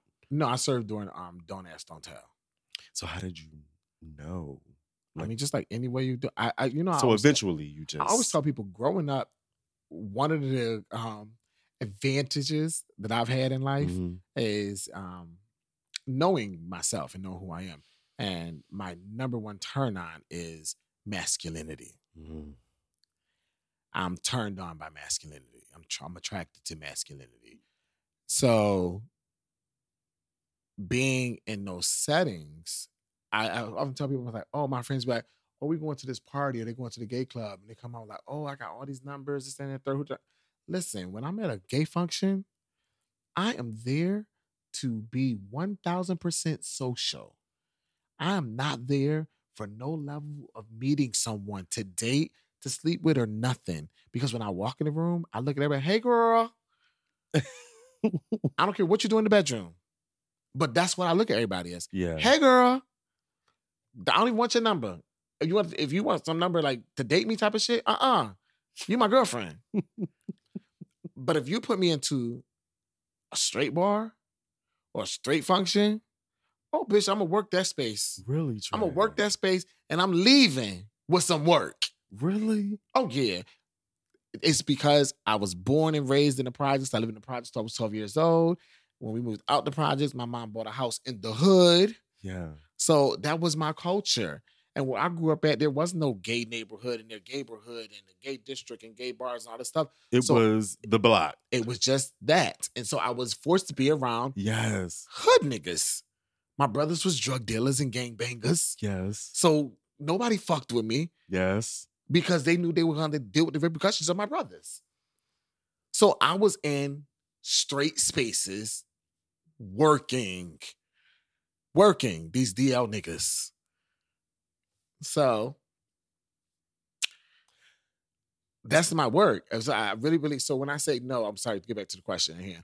When I say no, the no parts of me comes from being in the military, being with guys who were apprehensive about being around me and feeling uncomfortable. Mm-hmm. But when they got to know me, by the time they left, they would be leaving to move on to the next duty station.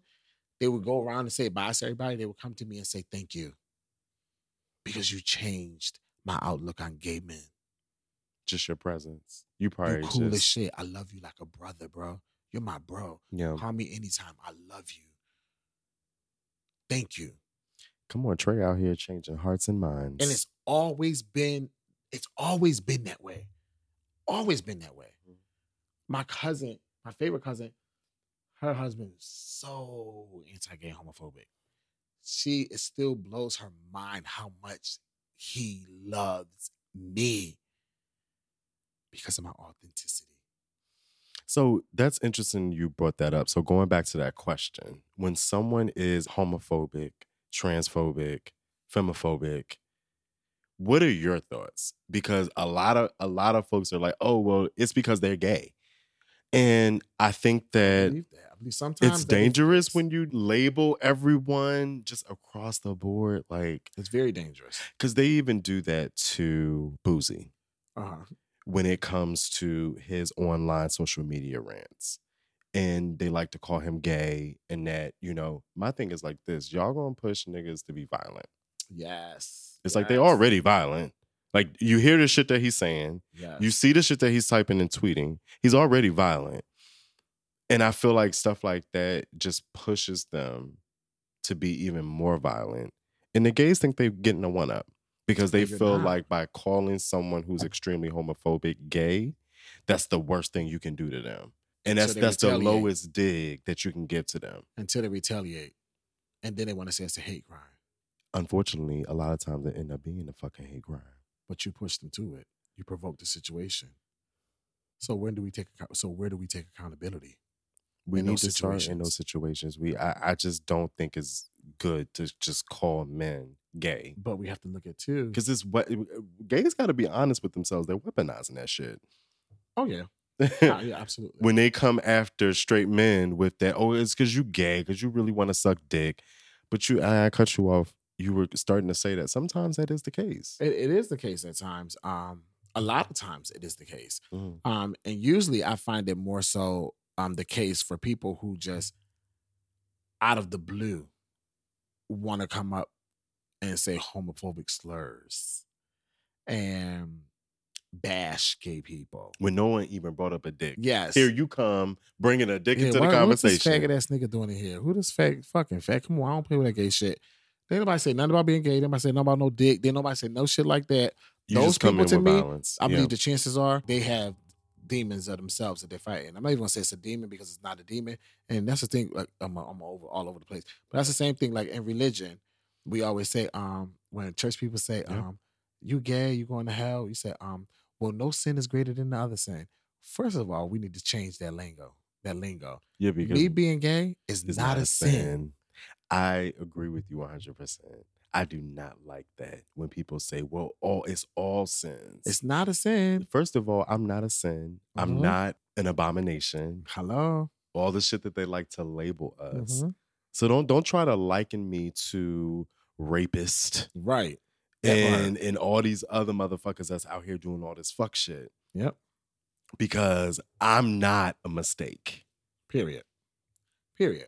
And I think one of the big things too is when they do that, and then you have the people who are like gay bashing and doing all that stuff, but then you have those who are just uncomfortable around gay people because they haven't been exposed to it.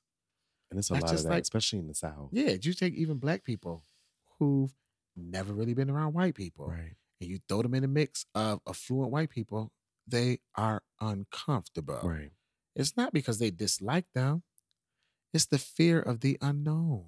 Right. I don't have no idea anything about this. But everything I've been told has been negative, or I don't want people to think that I'm gay. But then we have to look at cultures. Black, white. White people don't seem to have those issues. Even though they do have those issues, they don't have them on the level that the black community have them on. And it's the same reason why black people are killing each other. It's the toxic masculine culture that we raise black boys in. Yeah. And I think that Beyonce couldn't have said it no better when she talked in her Vogue interview. And she said, I'm paraphrasing, but she said, like, as women, we want our men to be sympathetic, empathetic, to be loving, caring, intimate.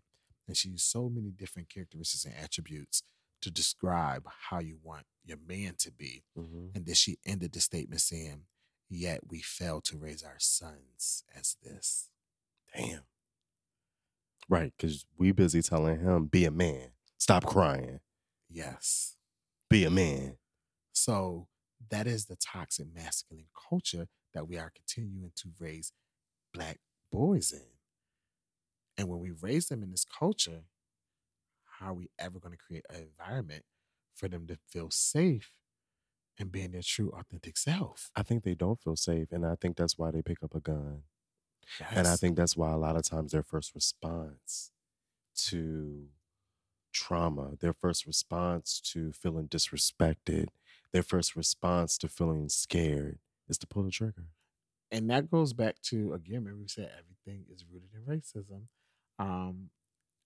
I think it's the result of the lack of emotional intelligence.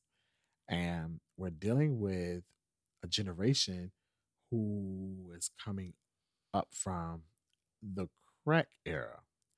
And the crack babies who were a ward of the state and who have fostered out of the system, have grown out of the foster system.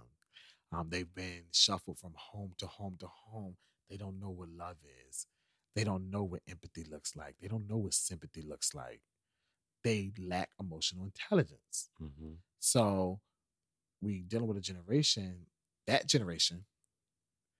is now raising this next generation the same way they lack the emotional intelligence. There's no way I can just walk up and shoot a motherfucker in the face and walk away and not feel no type of way about it. I just wasn't raised like that. I'm not emotionally fixed like that. But this generation is emotionless. And that's how they're able to do these things. Right. Because they don't have the emotion. And when I say it's rooted in racism, it's because when crack ravished the Black community, it was a criminal justice issue. Mothers and fathers were thrown into prison, into jail. Children were put as ward estates. Families were torn apart. Welfare. If you needed assistance from government assistance, you couldn't have a man in your house. So the man had to be out the home. So when we look at this, and then crack and the drugs, what it did to our community, and it tore Black families apart. And now this is what you got. People were mad at Hillary Clinton when she called them super predators, but at the reality, they are super predators. Who was she talking about? When she was saying the crime in Black communities, these are super predators. There's not criminals, these are super predators. They are super predators. Mm-hmm. They have gone through so much that they lack this and they lack that. They're so poverty-stricken that they are so low and desperate and despair that even in rioting and looting, that they are so far gone that they're willing to walk through a broken glass just to get a pair of sneakers or get something that's name brand because of how the system has dealt with them. Yeah. But now we fast forward to today where drugs have landed on the doorsteps of constituents who don't look like you and I, who don't have brown skin. They have clear skin. Drugs in the form of opioids and all of that shit has made it into white communities. It's no longer a criminal justice issue. It is now a healthcare issue. We want to divert all of this funding into healthcare to get facilities so we can get these white people off the streets and get them into treatment centers. We want to now open up these safe houses where they can go shoot up their drugs under nursing supervision and all of this stuff. It's a healthcare issue, right? So when it was us, it was a criminal in the justice 80s and the issue. 90s. It was and you tore Black PMs DARE. apart. They created DARE. Mm-hmm. Nancy Reagan did the whole DARE thing, and it was a war on drugs, and y'all were throwing our Say asses no to in drugs, jail. yes. And so now we doing all of this pieces of legislation for healthcare. Again, when I go back to saying we must be a part of the political process and the legislative process, if we ever want to see change, we need people who look like you and I that have experienced this to be able to say, why are we going to vote and say, yes, this is a healthcare issue, but what we need to include into this bill is a piece of restorative justice for the Black and brown community that was destroyed. So what are we doing about these Black people over here that are still trying to build themselves up and get themselves together because of it being labeled as a criminal justice issue when it was crack in their communities? The next thing I was going to ask you was if, we could talk about our own experiences with DL. Because, for me, DL's been a few different things. It's not always the guy that's lying married to a woman who's out here sleeping with men. Mm-hmm. I think that's what it is a lot of times. And I think that's what a lot of people associate DL with when they hear it. That's what they associate it with, but I don't think that is the case a lot of times. And I don't think that is the case in most situations. A lot of times, true DL men don't foster relationships, romantic relationships with women. They move along in life and never get into a relationship. But they present as heterosexual. Mm-hmm. And they have a boyfriend or a regular piece that they're dealing with, or they go into cruising scenes, into gay dating apps, and different things like that. One of the things I wanted to touch on was like cruising. Mm-hmm. That's such a big thing in the gay community, right? But why? Where did it evolve? Where did it come from? Where did it start? Where's the origin of it? It's because gay sex was so taboo and everybody was trying to hide from doing it. We look at the 80s during the HIV and AIDS epidemic. Mm-hmm. And a lot of why it was labeled as a gay disease was because cruising was so big, because homosexuality was so frowned upon. So people would go to a park and have sex in a bush with a person they have no fucking clue, but they didn't use protection. And that's the promiscuity was what it's a domino effect. Yeah. And so you think about it today, it's just like as a parent, you have to be very careful of who you have around your children and what you expose your children to. So it's the same thing of coming into because these coaches are out of control. Yes, and it's the same thing as coming into gay life. You really have to be careful of who you associate yourself with, especially when you're young. Yeah. And you can't have conversation with your parents. These older men be predators. Yes, complete predators. And they expose you to things that your generation has no reason to be exposed to. Like, you can be in high school and have you a full boyfriend that's going to carry your books to your locker and walk you to your locker and be at your classroom and walk you to your classroom, all this stuff, and be open and go to your prom with him and everything. So why are you into these hookup apps? It's really interesting that you brought that up, because I wonder how many teenage gay men, queer men were robbed of that high school dating experience because they had an older man in their life. Yes. Who was calling the shots and running everything. And they didn't get in. And honestly, like, that came up for me last week when I was on Twitter, and it was just this conversation going on and on about how we're in our 30s and our 40s as gay and queer Black men, and we don't know how the fuck to be in a relationship. Oh my God. I talk about that all the time. Were we robbed of something? Like, what happened, Trey? We were robbed, but we were robbed because of society.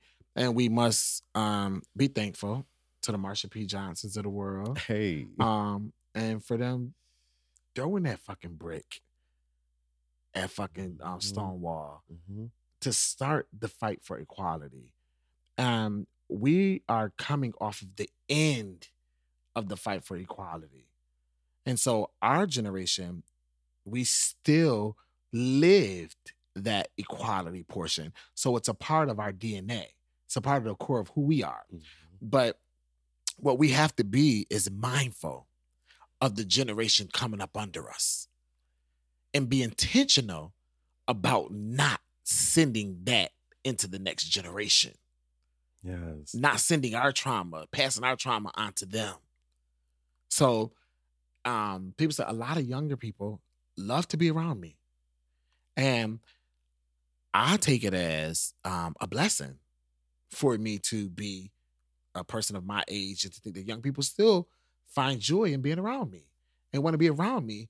But I think the biggest part is they see something in me that they admire or they aspire to be in their own selves. They're looking for that example. I've had so many mothers who have gay sons that have come to me and say, "Oh my God, I just love you. My son is gay. Could you have a conversation with him? I would love for you to be his mentor." You know, and while I'm flattered by that, it is not your responsibility. It is not my responsibility to make me a mentor of somebody else. It is that person who needs to be mentored responsibility to figure out who's the best person to mentor them. Yep.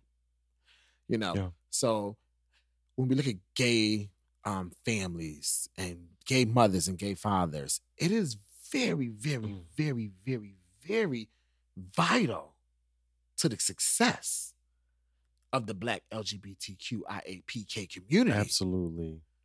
Because a lot of these children were thrown out and discarded. Oh my God, yes. And ignored. Yes. And then they fall into the hands of predators. Mothers, right. They fall into the hands of predators and then hurt people. So then it just keeps domino effect, passing it down. At what point do we break it and say, I want to help you be the best you. Be the best version of yourself. I don't want nothing from you but for you to be your best you. Anything I can do to aid in facilitating you to get into your best self, let me do that. I am a gay mother. It's funny because my gay children, my original gay children, it's crazy because as you grow older and you move to different places and you meet other young kids and they say, I want you to be my gay mother, can you be my gay parent? Oh, okay. You know, I don't go to you and say you're going to be my gay child because remember what I said, it's up to that person to figure out who they need to be their mentor. Right. And I think it's so important. What's the important when we miss the essence of it is all of my gay children, I have a relationship with their real parents. So when their real parents can't find them or haven't talked to them or need somebody to talk to them, they call me. Have you heard from such and such? Tell him he need to call me. And then here I go. Hello? Why you ain't call your mother? You need to call your mother now. They call their mother. You know, what's going on with you and your mother? Guess what? Cleaning your behind. Dushing, fleeting, whatever. You can't go talk to your straight parent about that. They don't know nothing about that. Right. You know, all the taboo shit that come along with being gay. What we thrusted, if straight people knew what they were sending their children off into when they call themselves disowning their child, they will be so fearful of what goes on in our community because we've never had the opportunity to just live normal lifestyles. So the sex parties and all of this stuff, that stuff is a result of being DL and not knowing when you're going to get the opportunity. Our generation, we didn't think about when we went to the mall on the weekends in high school that we were going to meet a boy. We were just going to hang out with our friends. But today, check out Old Navy, the sale at Old Navy. But the girls and the straight boys, they went to meet boys and girls. But as the gay kid, we never thought about we going there to meet other gay boys or to meet somebody that could be my boyfriend. We didn't have that experience. We didn't have that thought process. Yeah. But today, generation, these teenagers that go to the mall, they absolutely can go to the mall on the weekends and say, oh, I'm going to meet a boy. And meet a boy that's going to take them to the movies. And they want to go shopping and have fun and stuff like that. And meet them in a normal way. We didn't have that. So still don't. To get our fixes, we resort to sex parties, BGC, where we was printing off MapQuest, following MapQuest into God knows what neighborhoods, into what apartments that God knows we ain't had no business in that fucking place. But we go in there and we do what we needed to do to get our rocks off and leave. And all I could do is look back and say, Lord, I thank you for sparing me. Yes. Like I could have been gone so many times and so many different situations that I've been in because I didn't have the opportunity to just live a regular, normal life of going to the grocery store and potentially running into somebody in the grocery store that could become the love of my life. That had never been a thought process of mine because I came through the equality fight. And it was okay. It's okay for me. I'm okay to know that I went through all of it to pave the way so that this generation that's coming up under me don't have to. You don't have to subject yourself to bathhouses and sex parties. Personally, I wish that all of that shit would go the fuck away. Because it's not necessary for us to have it. But as long as we continue to have those things, we continue to perpetuate the DL lifestyle. Because all of those things support the DL lifestyle. Look at Jesse. Where did he meet that boy? In a fucking bathhouse. Doing drugs in a bathhouse. Masturbating with that brother in the bathhouse. What brought you to a point that you felt that you had to go that low to be in a bathhouse to get that fix?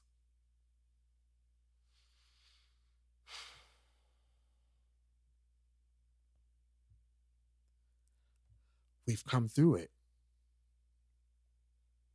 We have to be intentional about the generation that's coming up behind us. We talk about Black families and being cycle breakers in our families and being generational curse breakers in our families. And the buck stops here. But at what point do we as a Black gay community break these cycles? When do we begin to educate our heterosexual brothers and sisters and force them to deal with us, to break down those barriers? If we're not intentional about our actions, we won't progress. Well, I want to say that men like you have been showing up in the hood, on the block since day one. Oh, yeah. Like, I'm here. What you gonna do about it? Yeah. Because I'm not going nowhere. And I think that is the story of so many gay and queer men, where they have showed up in so many places where maybe they ought not to have been, or it may have been a little dangerous for them. Or maybe, everybody didn't accept them in that space, but you still continue to show up every single day in that space. Yes. To say, I'm here. I'm here. I'm here and I'm queer. I was real bold, though. I was 14 and Drew Hill had the blonde hair. Yes. I had blonde hair. And I'd be walking down the block and it'd be some niggas looking at me and I see them like snickering or whatever. I was the gay that was like, what the fuck is you looking at? You never seen a fucking gay Black boy with blonde hair? What the fuck, you faggot? Bitch, no, fuck you. And that's just who I've always been. Yes. No, fuck you. Yeah, that's just who I've always been. Like, I'm going to show up as me. Take me or leave me. I have a conversation with my cousins. We were talking, they were like, we were talking about families, and I was saying how when Black people come out, even white people, when people come out, make the choice to come out of the closet, it is an ultimatum that they have given themselves. And that ultimatum is, do I choose me? I was about to say. Or do I choose my family? Because when we come out, we don't know if we're never going to have our family's going to disown us or not. And sometimes they don't. Yes. And so we made the choice to say, I'm going to choose me. Exactly. And my cousins, we were talking about it, about people coming out and how their families accepted them or whatever. And my cousins always say, well, we didn't have a choice with you. And they didn't have a choice because the reality was, I didn't give you that opportunity Bitch, if I felt like you was looking at me crazy, I'll cut you the fuck off. It's an opportunity for you to know me, not me to know you, bitch. Trey, but do you realize that you are a hero? Stop it. I'm not. I told you I'm just a regular smuggler boy. No. You're not, because do you know by you living in your truth how many lives you saving?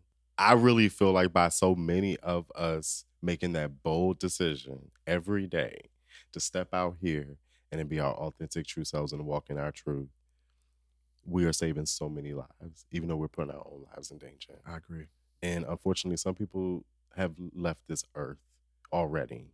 They're not with us any longer because they also walked in their truth and were unapologetic about who they were.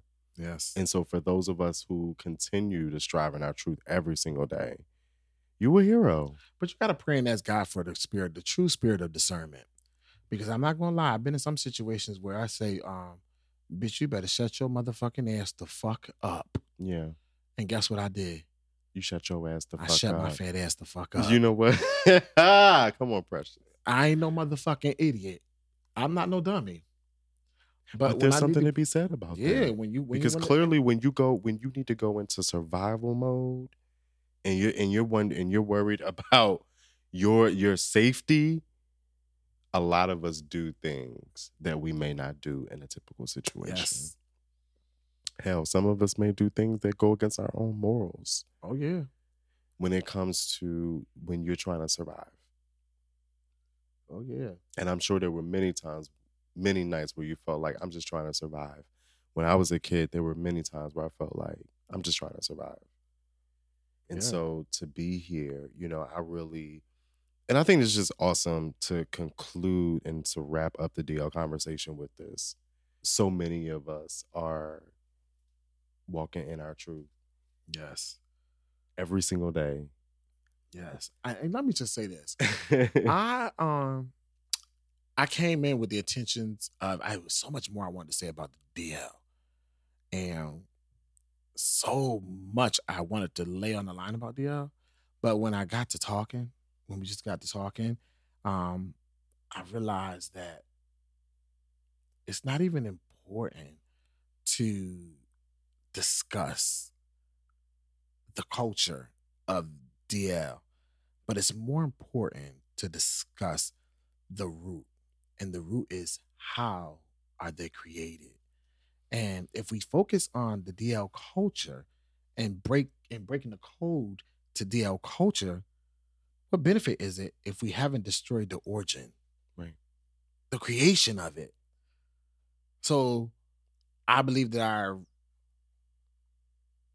my focus just moved into the origin more so than the culture. Absolutely. Because that's where a lot of people focus.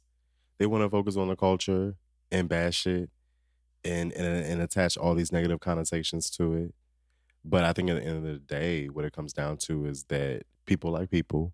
Humans are attracted to light and energy, not genitals and sexuality. And sexuality is fluid. It's very fluid. And you nailed it before, this toxic idea of what masculinity looks like and how it is to be performed, particularly by Black men. Yes. Because how masculinity is supposed to be performed by Black men is very different. It's different expectations compared to white men in this country. Completely different.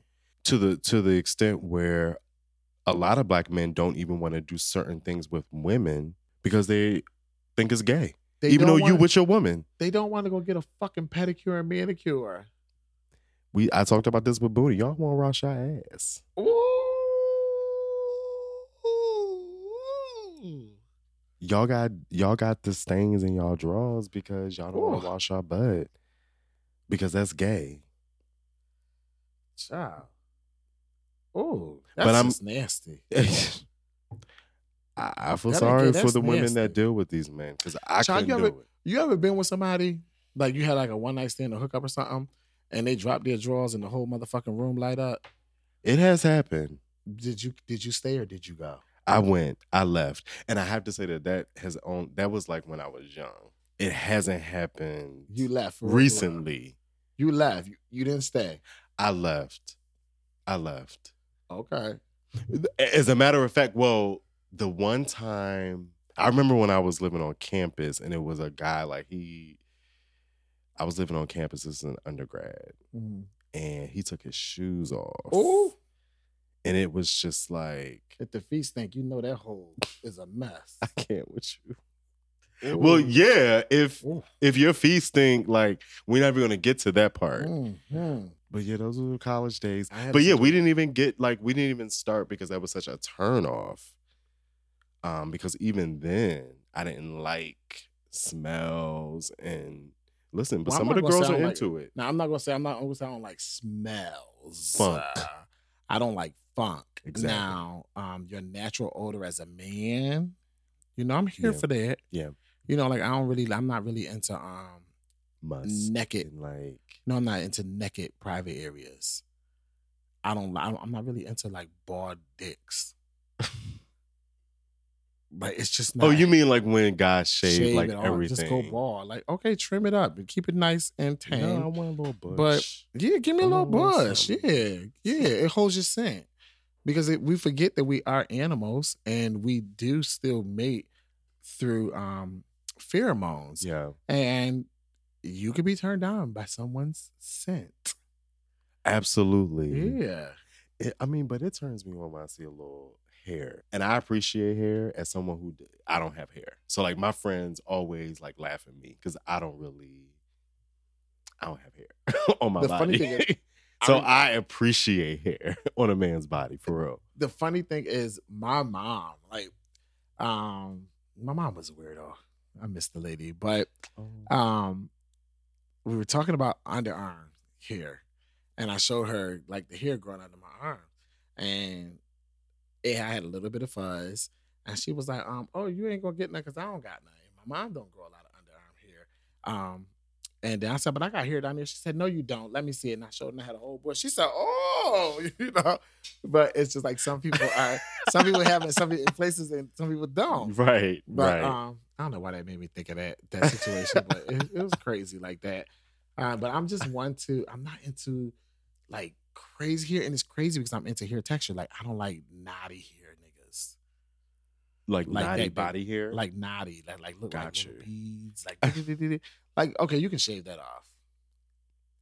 Yes. You can shave that off. Yes. But if you got like some nice wavy pattern and curly hair, that's cute to me. It is. It's cute. And it to me, it's a part of the masculinity that I'm attracted to. And I'm glad you brought that up when we started this conversation because so many of us are attracted to masculinity. Mm-hmm. But there's fine line. But we don't know that. That's the thing. We don't know that. And crazy story, but I talked about my podcast. How I figured it out was, when you masturbate and you're watching porn and you're just scrolling through, you scroll through 1,000 fucking videos till you get to the right one and you just edge, and then boom. So I got to a video, I seen two people, boom, boom, two dudes. I get to watching it, bam, bam. Well, one of the dudes was a fucking trans man. Looked like a straight nigga. And then they had their coochie. And the other dude looked like a regular thug hood nigga. Baby bashed that motherfucker down. And when I tell you that thing had turned me on so much, it was just, I splashed all over the motherfucking place, bitch. What the girls call it squirted, bitch. I was squirting all over the place. And I was like, oh my God, I realized it's not the genital. Explain. Yes, you're right. It's the masculinity. Because and I found myself dealing with a trans man. I have seen these videos with these trans men, and I'm like, whoa. Baby. What the fuck? Baby. It's different. That's a different, experience. It's different. Have you been with one? No. Okay, so. But. I have. I think I would. You have? Yes. What was that like? So, first I met him at a party. Did not know nothing. We exchanged numbers. We're talking all the time, whatever. And so he tells me, and I'm like, oh, okay, cool. Mind you, the seed had been planted from porn. So I'm like, okay, ooh, yeah. You got excited? So, I'm excited. You got excited. we hang out and all this shit. We started Like, I kinda wanna see dating that. and shit. Yeah. Well, I won't call it that. So we was like Pussy. dating or whatever, but then it was weird because like he always wanted just like, yo, let me eat your booty, let me suck your dick. Like, okay, cool, great, da-da-da. Yeah, we love these things. But one night we were out and we was kissing. And just naturally, my hand went down to grab the dick. Because you want to feel the excitement I give you, and wasn't nothing there. Okay. And I said, ooh, this can't be life. So wait, are you saying that was the flag for you? Like, oh, this isn't going to work for me. This is not something because that I can be when in a I committed relationship. go down there, I wanna grab some genitals. Yeah, and we had a conversation. They were like, because feeling the pussy wasn't nothing enough. there. No, it was nothing there. I wanted to feel something. I wanted to feel a dick. And we had a conversation. They were like, because they be looking fun when they be listen. be going just for in the the sexual pussy. experience, that part is like, Well, wait, do they call it a pussy? yeah, they call it pussy. Okay. So, but the sad part is, it's not like the sad part, but the reality is, I know some people gonna get mad, but this is just me being truth and speaking my truth. We had a conversation. They were like, yo, I really want to be with you. I see myself being with you, but you're so attractive, this and that, third. I know you're going to cheat, this and that, third. I'm like, I'm not a cheater. That's not me. And then after we hung up, I was walking to Family Dollars and I was thinking to myself, I was like, but Hey, Family Dollar. I do like the Family Dollar can be a good time. Yeah. Especially when they restock. Okay. You got to catch them right when they restock. So I ran through the shit. But I was just like, but I do like sucking dick. And, and I Me do too. like. And that's my issue with bottoms. And I like the point of making, there's some bottoms that like to get their dicks sucked. But there's also, I like the climax. I like knowing I've been fulfilled by fulfilling you. Mm-hmm. You can't fuck me with no strap on. You're not having that. No, hell no. You're not fucking with no strap on. And I need to feel you pulsating. I need to feel all this. I need to see a shoe, all of this stuff. I need to know that I brought you to this moment. I don't need a cream situation from a cooch. And that's when I realized, you know what? I tried it, tested and true. And it wasn't for you. That's not going to be for me because I'm being true to myself. And me being true to myself is knowing that I need a little dick in my life. Ooh. Listen, are y'all being honest with yourself that are listening? Do you need some dick in your life? Or you need more dick in your life and you're not being honest with yourself? Call us at 1-800. Say no. Okay. That motherfucking part right there. That part right there. But that's just been the reality of it. And that's just been a part of, like Adele said. Adele saying her new album, like the song I Drink Wine. How do we become a version? How do we both become a person that we don't even like? How are we living our lives? Oh, that's the song you were playing before we started. How are we living our lives for people we don't even know? Who made the rules to relationships? What makes you think that because this is what society says a relationship is supposed to be, that's what it's supposed to be? You need to go forth in life and carve out your own path and make your relationship what you need it to be and not what society says it needs to be. That's why I'm not against people who are poly, people who are in open relationships. If that's what floats your boat, that's what floats your boat. It don't float mine. I don't think it's gonna float mine. Mm-mm. I haven't fully committed to the idea of even considering it, if I'm being honest. But I think I'm a monogamous type of guy, and I'm honestly looking forward to getting into my next committed relationship. Because I want me and this nigga to be so into each other. What? We looking at each other from across the room. We can't leave the fuck. And we're not thinking about nobody else but each other. That's what I'm looking forward to. Yes. The fuck? Like, I want to be so into my next dude that it's like, just captivate my entire being. Just captivate me.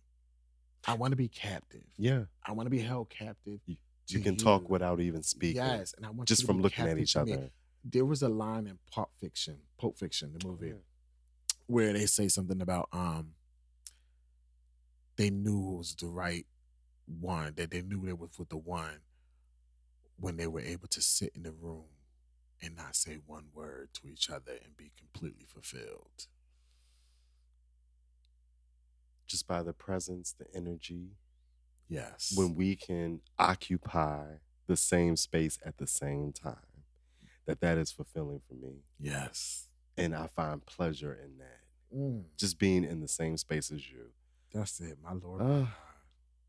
Is there one? Child, this is a whole nother motherfucking show we about to go into. We really do, because this right here is going to, I'm wondering if I'm going to do one show or two, but Trey, we got to do this again. We have to. Because we got more shit to talk about. So much shit to talk about. The fuck? So like, we got shit to talk about. So much shit. So much shit. And I knew this. I knew this. I knew this was going to happen. I knew this. I knew this. I'm not surprised that we've been talking for 2 hours and 11 minutes. Are you serious? And we still got shit to talk about. Oh my God. Yes. I feel like we haven't even scratched the surface. Really? Because some of the questions I had down for this conversation, we didn't even get to. Oh my But this was God. such a good conversation. Yes. But we gotta do this again. Absolutely. Absolutely. And you're too Anytime. close Anytime. to where we can't do this. And I just want you to know that the Hunger Pod welcomes you anytime. Oh, thank you so much. So Thank you. we got to get this back on the calendar and do this again. And you know, especially you gotta after come, the new year. You got to come over to Upfront. Oh my gosh, I would Man. love to. I would be honored to. I know you're a little camera shy, but I promise you, y'all, won't I even told know, Trey you won't even that. know the camera's there. You won't even know. Trey is warming me up because I do want to give you all that's listening more video content, because when I do post video content, y'all be here for it. So I know I need to do a little bit more of it. You know what's important about video? I think one thing that made me want to be on video was I'm very animated, even when I talk. You can hear it in my inflections and everything. I'm a comm major. Yep. My aspiration is to always have been a talk show host. So I'm animated. So when you hear just the audio, it's like, oh my God, I can imagine what his face looks like. I want to see. Like, some people will not listen to the podcast because they want to see. That's very true. They want to see, oh my God, I love him so much. Look at it when it's not. That shit. That's very true. Because some people will never pick up a podcast. Some people will never listen to a podcast. Never. But they'll go to YouTube or they'll watch a video because that visual stimulation does something for them. And even I find agree. I find myself like watching podcasts that are on podcast streaming. I watch them on YouTube, and I clean, I be cooking or whatever, and they'll say something, then I'll be like, oh, I'll stop and I'll go over in there. Let me rewind that back because I got to see what they look like. You know, when they saying it. Like, imagine when Faith was on Drink Champs and she talked about how she ate Biggie butt. She ate Biggie ass. She did. So imagine just hearing that. You got a bitch, let me see this If we bitch could face. Is you see. serious, girl?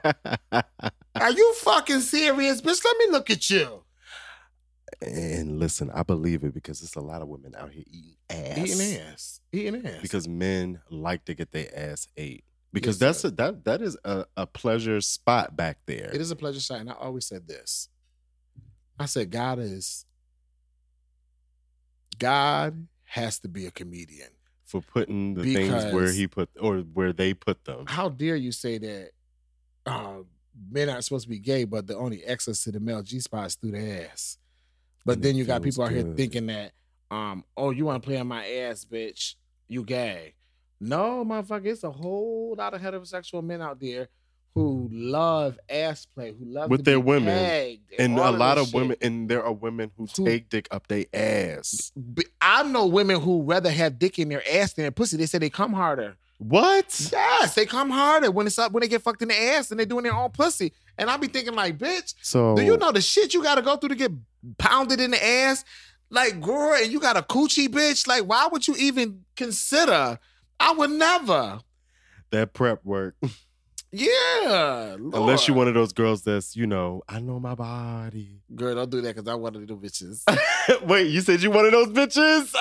I'm old old school, Richie. I'm old school, bro. I know my body. I'm bitch. old school, bitch. When I say bitch, you make yourself big, you make yourself burp. Bitch, if you don't taste nothing, you good to go. But if you taste something, I ain't ready. I hate you. But you know what? Honestly, it is like, I know when I can bottom. Like, I can feel it in my body and in my spirit and in my gut. I know when I'm ready and I know when I'm not ready. Because when it's heavy and you feel everything, like, and then I don't understand why people will go eat cabbage and collard greens and shit and then macaroni and cheese and it's like, girl, I'm having a date tonight. And you think you just gonna go throw a fleet at the end. Bitch, that fleet ain't gonna do nothing. That fleet ain't gonna do nothing. The fleet gonna start the process. Start the process. Listen, and the crazy thing is, you know that what is it, milk of magnesia or something? Yeah. Now, if you really want to be clean and be ready and not go through the fleet process, you get that and drink that because it runs through your body and within 30 minutes to an hour. Okay. But the liquid, that's flushing your whole intestine versus the fleet just cleaning the cavity. Right. So that means ain't nothing in there to come out when you take that, or a little warm water and salt. And kosher salt is a natural laxative, and it'll run through you within 30 minutes. And you drink flush your system. You drink it. You drink warm water and salt, and you'll go. It's gonna flush you out. Oh shit! Come on. Yeah. Okay. That's the importance of having a gay mother. It really is. See, I need a gay mother. See how it works? Yeah. You see how it all comes together. Hung Up family. Let me tell you something. I really enjoyed this. This was everything I thought it was going to be and more. Yes. And I can't wait for us to link up again. Please, Trey Real, remind the people where they can find you on social media before we close out. Yes, definitely. Shout out to the Hung Up fam.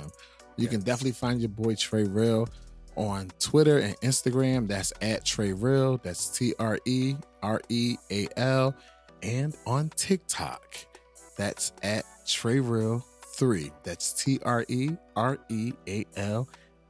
and the number 3. I know that's right. This has been a delight. It really has. This has been an absolute delight. And I'm just glad. I feel like I've been manifesting this for years. Come on. And like I share with you, I followed your podcast from day one when you had Patrick as your co-host. Yeah. I've like always just known like being in some spaces of you, and I'm an energy person, and I have a strong spirit of discernment, and I have a very strong intuition. I just always knew like this was going to happen. This would be great. This would be great. Yeah, so thank you. Thank you. Thank you. I am full. So full. So full. So full. Yeah, so full. Oh my gosh. Well, we are out, y'all. But just for now, because I'm bringing Trey back. Like, Trey is coming back. And I'm coming. I'm Hung Up. Peace out, y'all. Trey Real, thank you for stopping by. I'm Hung Up, and I hope you all enjoyed the conversation. Remember, send your listener feedback to hunguppod@gmail.com or call or text 484-578-9992 to have your feedback included in the next episode. Thank you all again for listening. We already got a lot of feedback on this episode, so we are going to record a follow-up and answer all your questions. So stay tuned for a follow-up. Until then, be safe, and I'll talk to you next week. Peace.